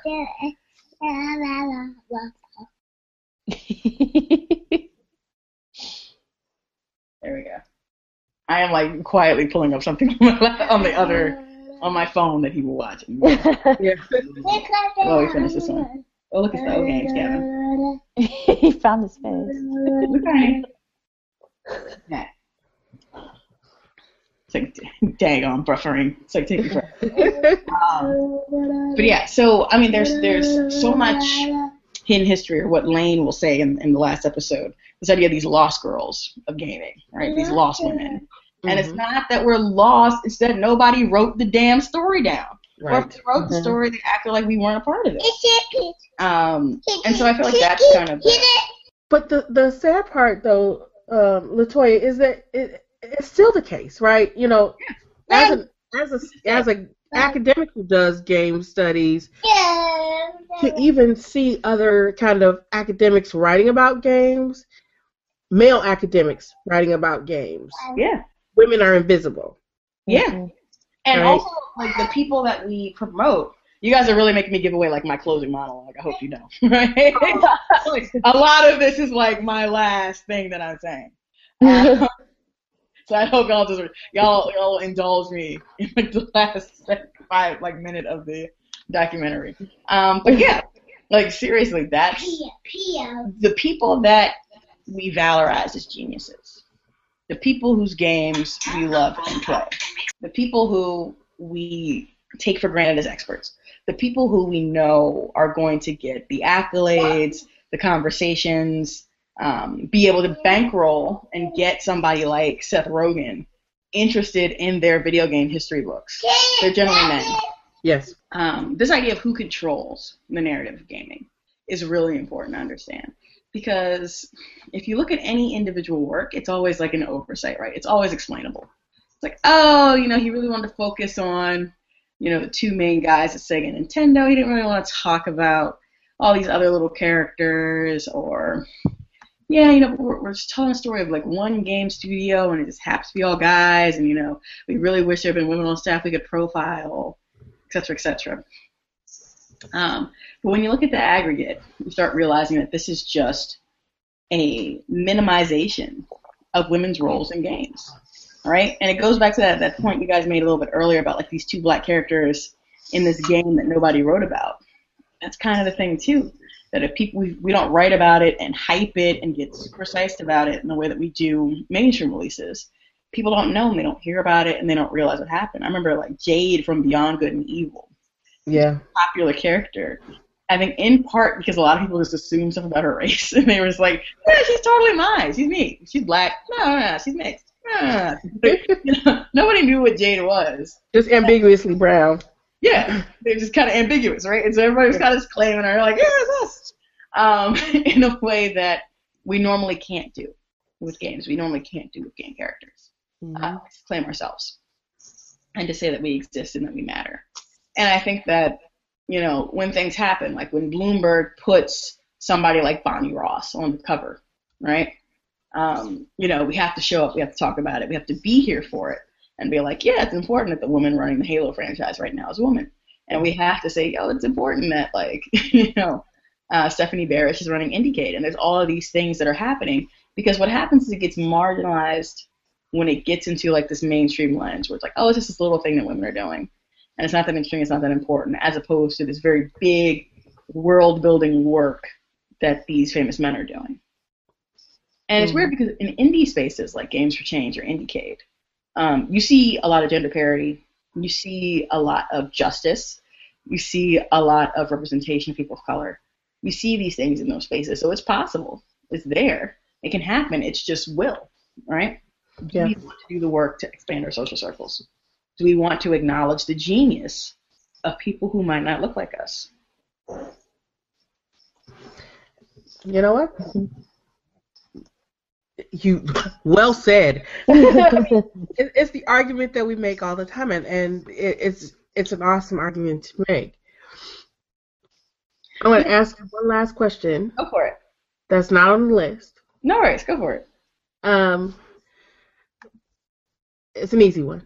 Okay. So, and I always like to ask people this. So, tell me, is there anything that we didn't ask you about tonight that you want to tell us about? We covered a ton of stuff. What was the thing? Okay.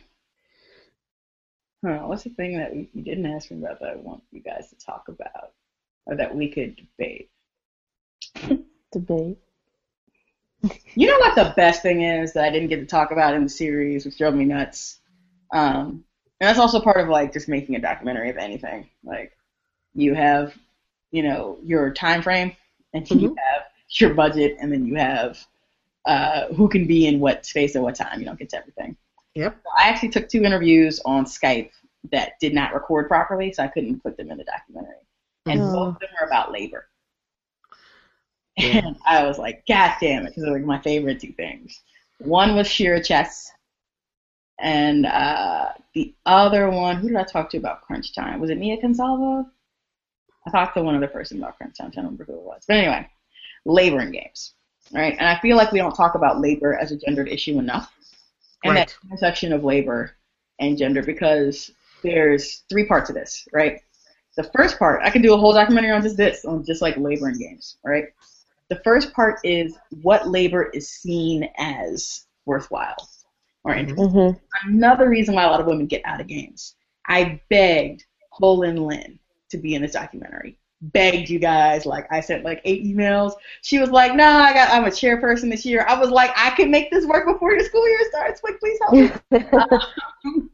Holin Lynn wrote this amazing piece in Beyond Barbie Mortal Kombat, which diagrams kind of like what happens to women gamers in Taiwan and in that particular environment. And she followed these women for 7 or so years and kind of painted this picture of casual discouragement at kind of every level to women playing games. From it's a very masculine pursuit and it's kind of a waste of time for girls to, playing in cyber cafes is unsafe because grown men are there. You have to watch your daughters. Like this whole thing of just being marginalized at almost every step, encouraged to not play at every single step. And I think that's a thing that people tend to ignore when we talk a lot about games. that women are discouraged from it because it doesn't seem like a good use of a woman's capital. Whereas, women who get good at, using makeup or at certain types of gender performance are rewarded for that. Mm-hmm. That is a good use of your time. Dating is a good use of your time. Playing alone is not a good use of your time. Like, think about the message that sends. Yeah. Right? To different people. Like, don't do this. So that valuation of certain types of labor and the type of labor it takes to get good at computer games, to get good at being a gamer Mm-hmm. is really devalued when it comes to women. Super devalued. Mm-hmm.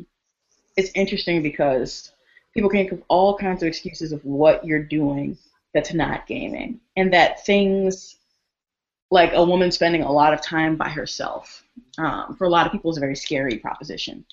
They don't understand why you would do that. They don't understand what that's for. Why don't you want to be more social? And that's a very gendered thing, and something that people don't talk about enough. The second part of labor in games is the actual environment in game development studios that might be keeping women away.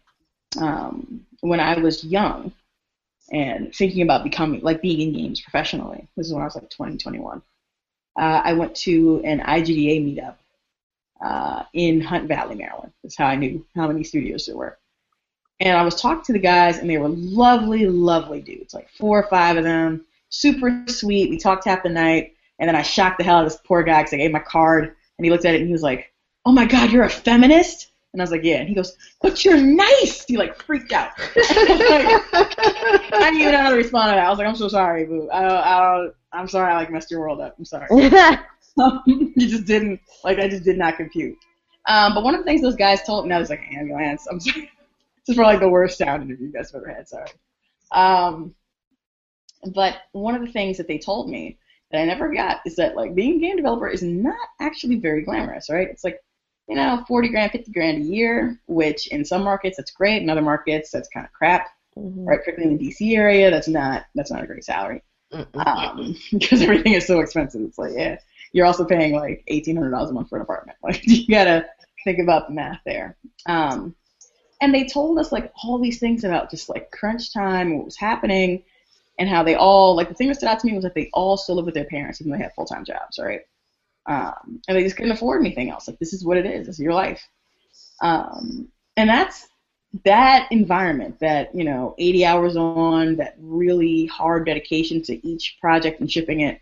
That's really difficult, right? And those expectations for women, particularly women of childbearing age, to participate in that space in the exact same way with no accommodations and no conversations is what leads a lot of women out of the industry and into things that they feel are a little bit more controllable, even if they love it, even if they want to keep doing it. Stephanie Barish started Indie Kid when she was pregnant, right? But a part of that is also when you run your own studio or when you run your own conference, you can set the rules. And but that means there's less women who are like Jade Raymond and Amy Henning who can come and start heading up studios because they have that experience. Amy Henning didn't land that Star Wars game based on nothing, right? She did the Uncharted series. She was at Naughty Dog. She did all these other things before they trusted her with that. But you have to be able to kind of move up the ranks in that way. So that happens. And the third thing about labor too is this idea of women in rest and labor, which is interesting. Shira Chess brought this up. This is not my idea. This is all Shira Chess. Shira Chess had outlined how a lot of women shied away from games because they didn't feel like it was productive time that they were spending. That if we were gaming, we should be doing other types of pursuits, studying or cleaning or other things at work. And so this rise of so-called productivity games, like Diner Dash, that's fueled a lot by women who feel like they want to accomplish things in the day and in the world, and those games to them feel like a more worthy pursuit. Shira Chess had mentioned that she had tried to get her mother to play video games, and her mother was just totally resistant, even though she liked certain games she had played in the past. And finally, Shira Chess was just like, "Well, Mom, what game could I get you to play? What would it have to be like?" And Shira Chess's mom goes, "Well, maybe a game about shopping. It had to be some pursuit that she already did that would give her permission to play a game. Yeah. And so I think there's a lot of like labored assumptions and gender assumptions in games that I haven't seen very much unpacking at all, right, around kind of these issues. And I would love to see like more people, particularly more smarty academy type folks like yourselves, deep diving into these things, right?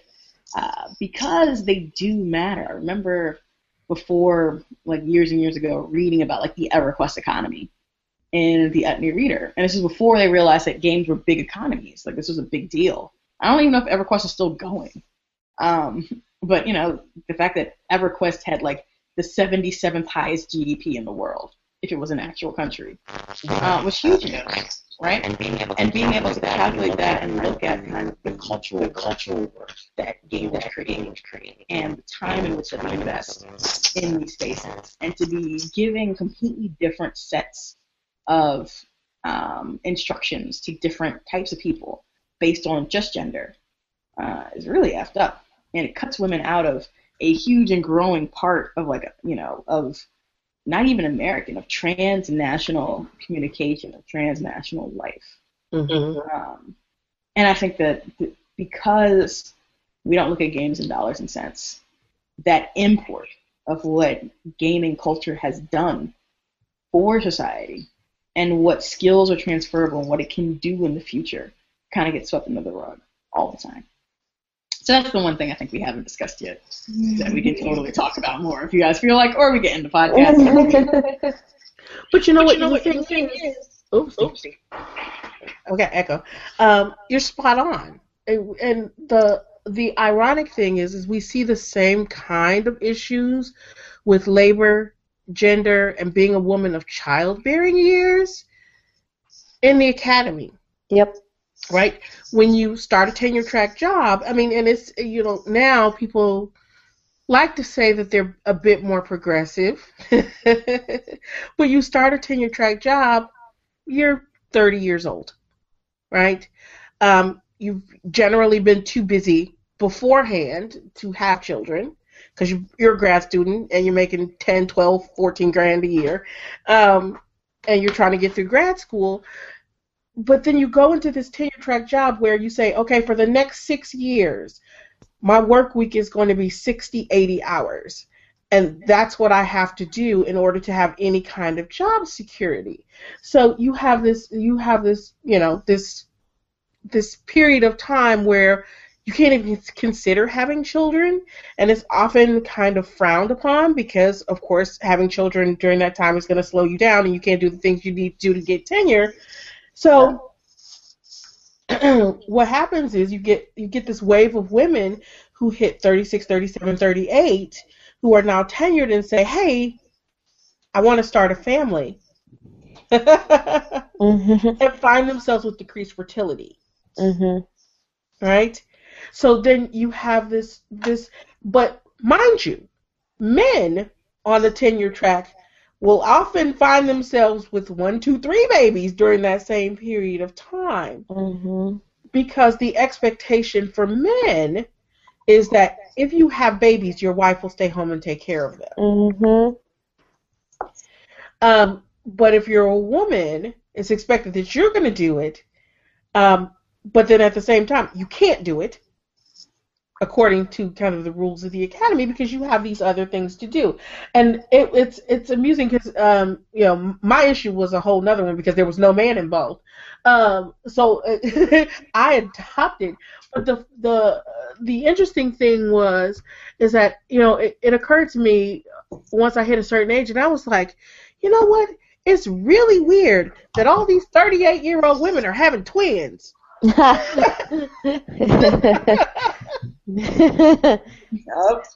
I was like, wonder if there's some fertility drugs involved here, right? Because you have these women who do reach that period, who have tried for a year or two to start a family and couldn't, and then they find themselves in the position that they have to turn to medical intervention, right? But then that is another kind of interesting thing in terms of privilege because fertility treatments are ridiculously expensive, right?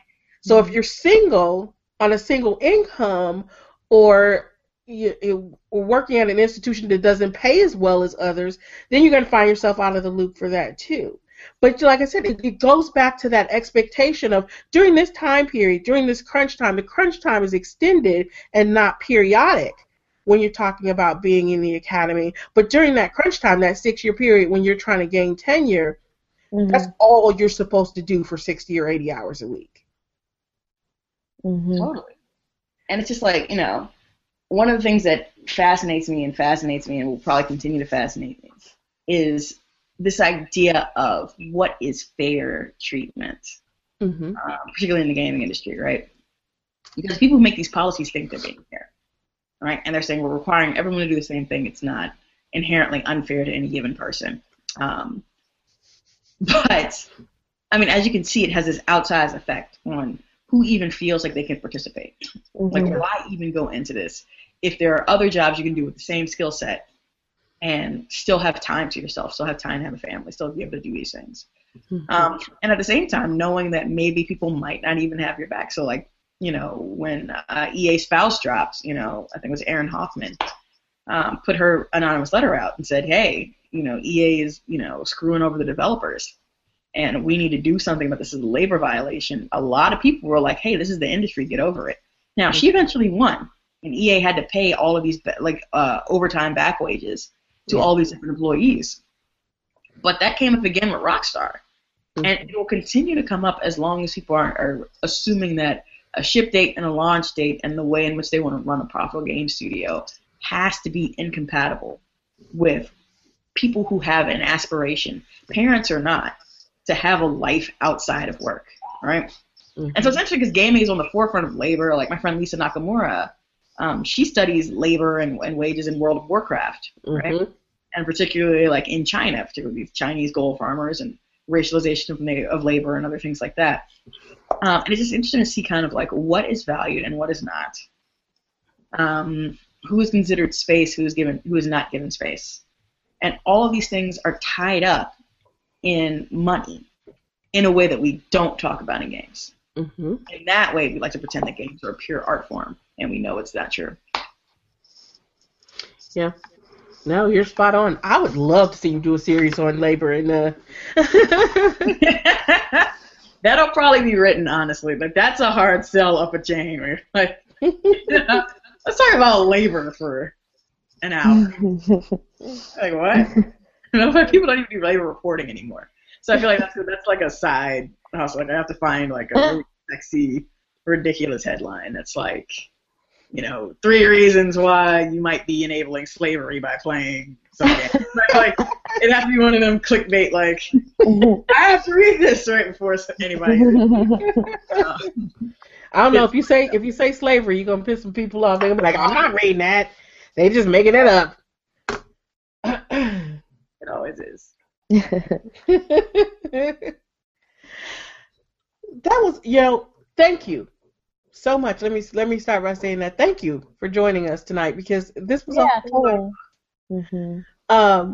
And I like I said, I love the documentary. Everybody should watch it. Like I said, if you haven't seen it, even at this point, go right now. Watch all the episodes that are available. It's on YouTube for you. It's everywhere you need to be. We will put it in the show notes. You. I just want to note that Not Your Mama's Gamer is awesome. Thank you. I found you guys on Tumblr through I think and I was following you guys for about a year before I even did this project. And so just thank you for helping to shift the discourse around games. Because I remember there was definitely a depression period for us old heads. Yeah. We just literally, I saw this woman, Heather Chaplin, who used to write about games for the New York Times. Back when it was like career suicide. I was like, don't do video games, no! And we were at a conference together, and we literally just had a moment where we looked at each other and we were like, games are a thing now. Like, can you believe that shit? Like, we're not crazy no more. Yeah. It's like this, but it's amazing to see the fruits of that and to see that, like, there's, like, Not Your Mama's Gamer and Gaming Feminists and all these people who are willing to talk and engage deeply and just be on the forefront of this after all of us old heads have burnt out. And, like, He's like, we fought the good fight. Time for somebody else to take over. The only one left is Evan. That's it. Everybody else moved on. Evan Narcisse. Yeah. Like Kotaku. No, wait. Yeah, he's still Kotaku. I was like, wait, did he go to Gawker? But he's still Kotaku. But Evan Narcisse is the last. It's the last. I reminded him when the Gamer documentary dropped that there used to be 8 of us writing about racing games, and he was like, I need to see the receipts. 8? Are you sure 8? I had to go back with names and handles and be like, you remember Takanji? Yeah, she was there. Like, you had to like do a whole thing. Yeah. But I really appreciate your work as well, and I'm really happy that you guys are here and you're being a voice for, I guess, just elevating the discourse around games, because that's valuable work, and I don't think people say that enough. Thank you. I appreciate you saying that. Yeah, there's always a bunch of criticism around it. But let me tell you something. As soon as some shit goes wrong, who do they go looking for? They go look for the stuff that you wrote, the stuff that people hated you for writing, all the drama. They go for that, and then that becomes the new basis for what you're doing. So thank you. Thank you. Yeah, likewise. All right, so let's do a wrap up and then chat for a second. But thanks, like I said, for joining us for this 118th episode. Good God, of the Not Your Mama's Gamer podcast. So until next time, when we have episode 119, yay! Stay warm, stay dry, and as always, my friends, game on.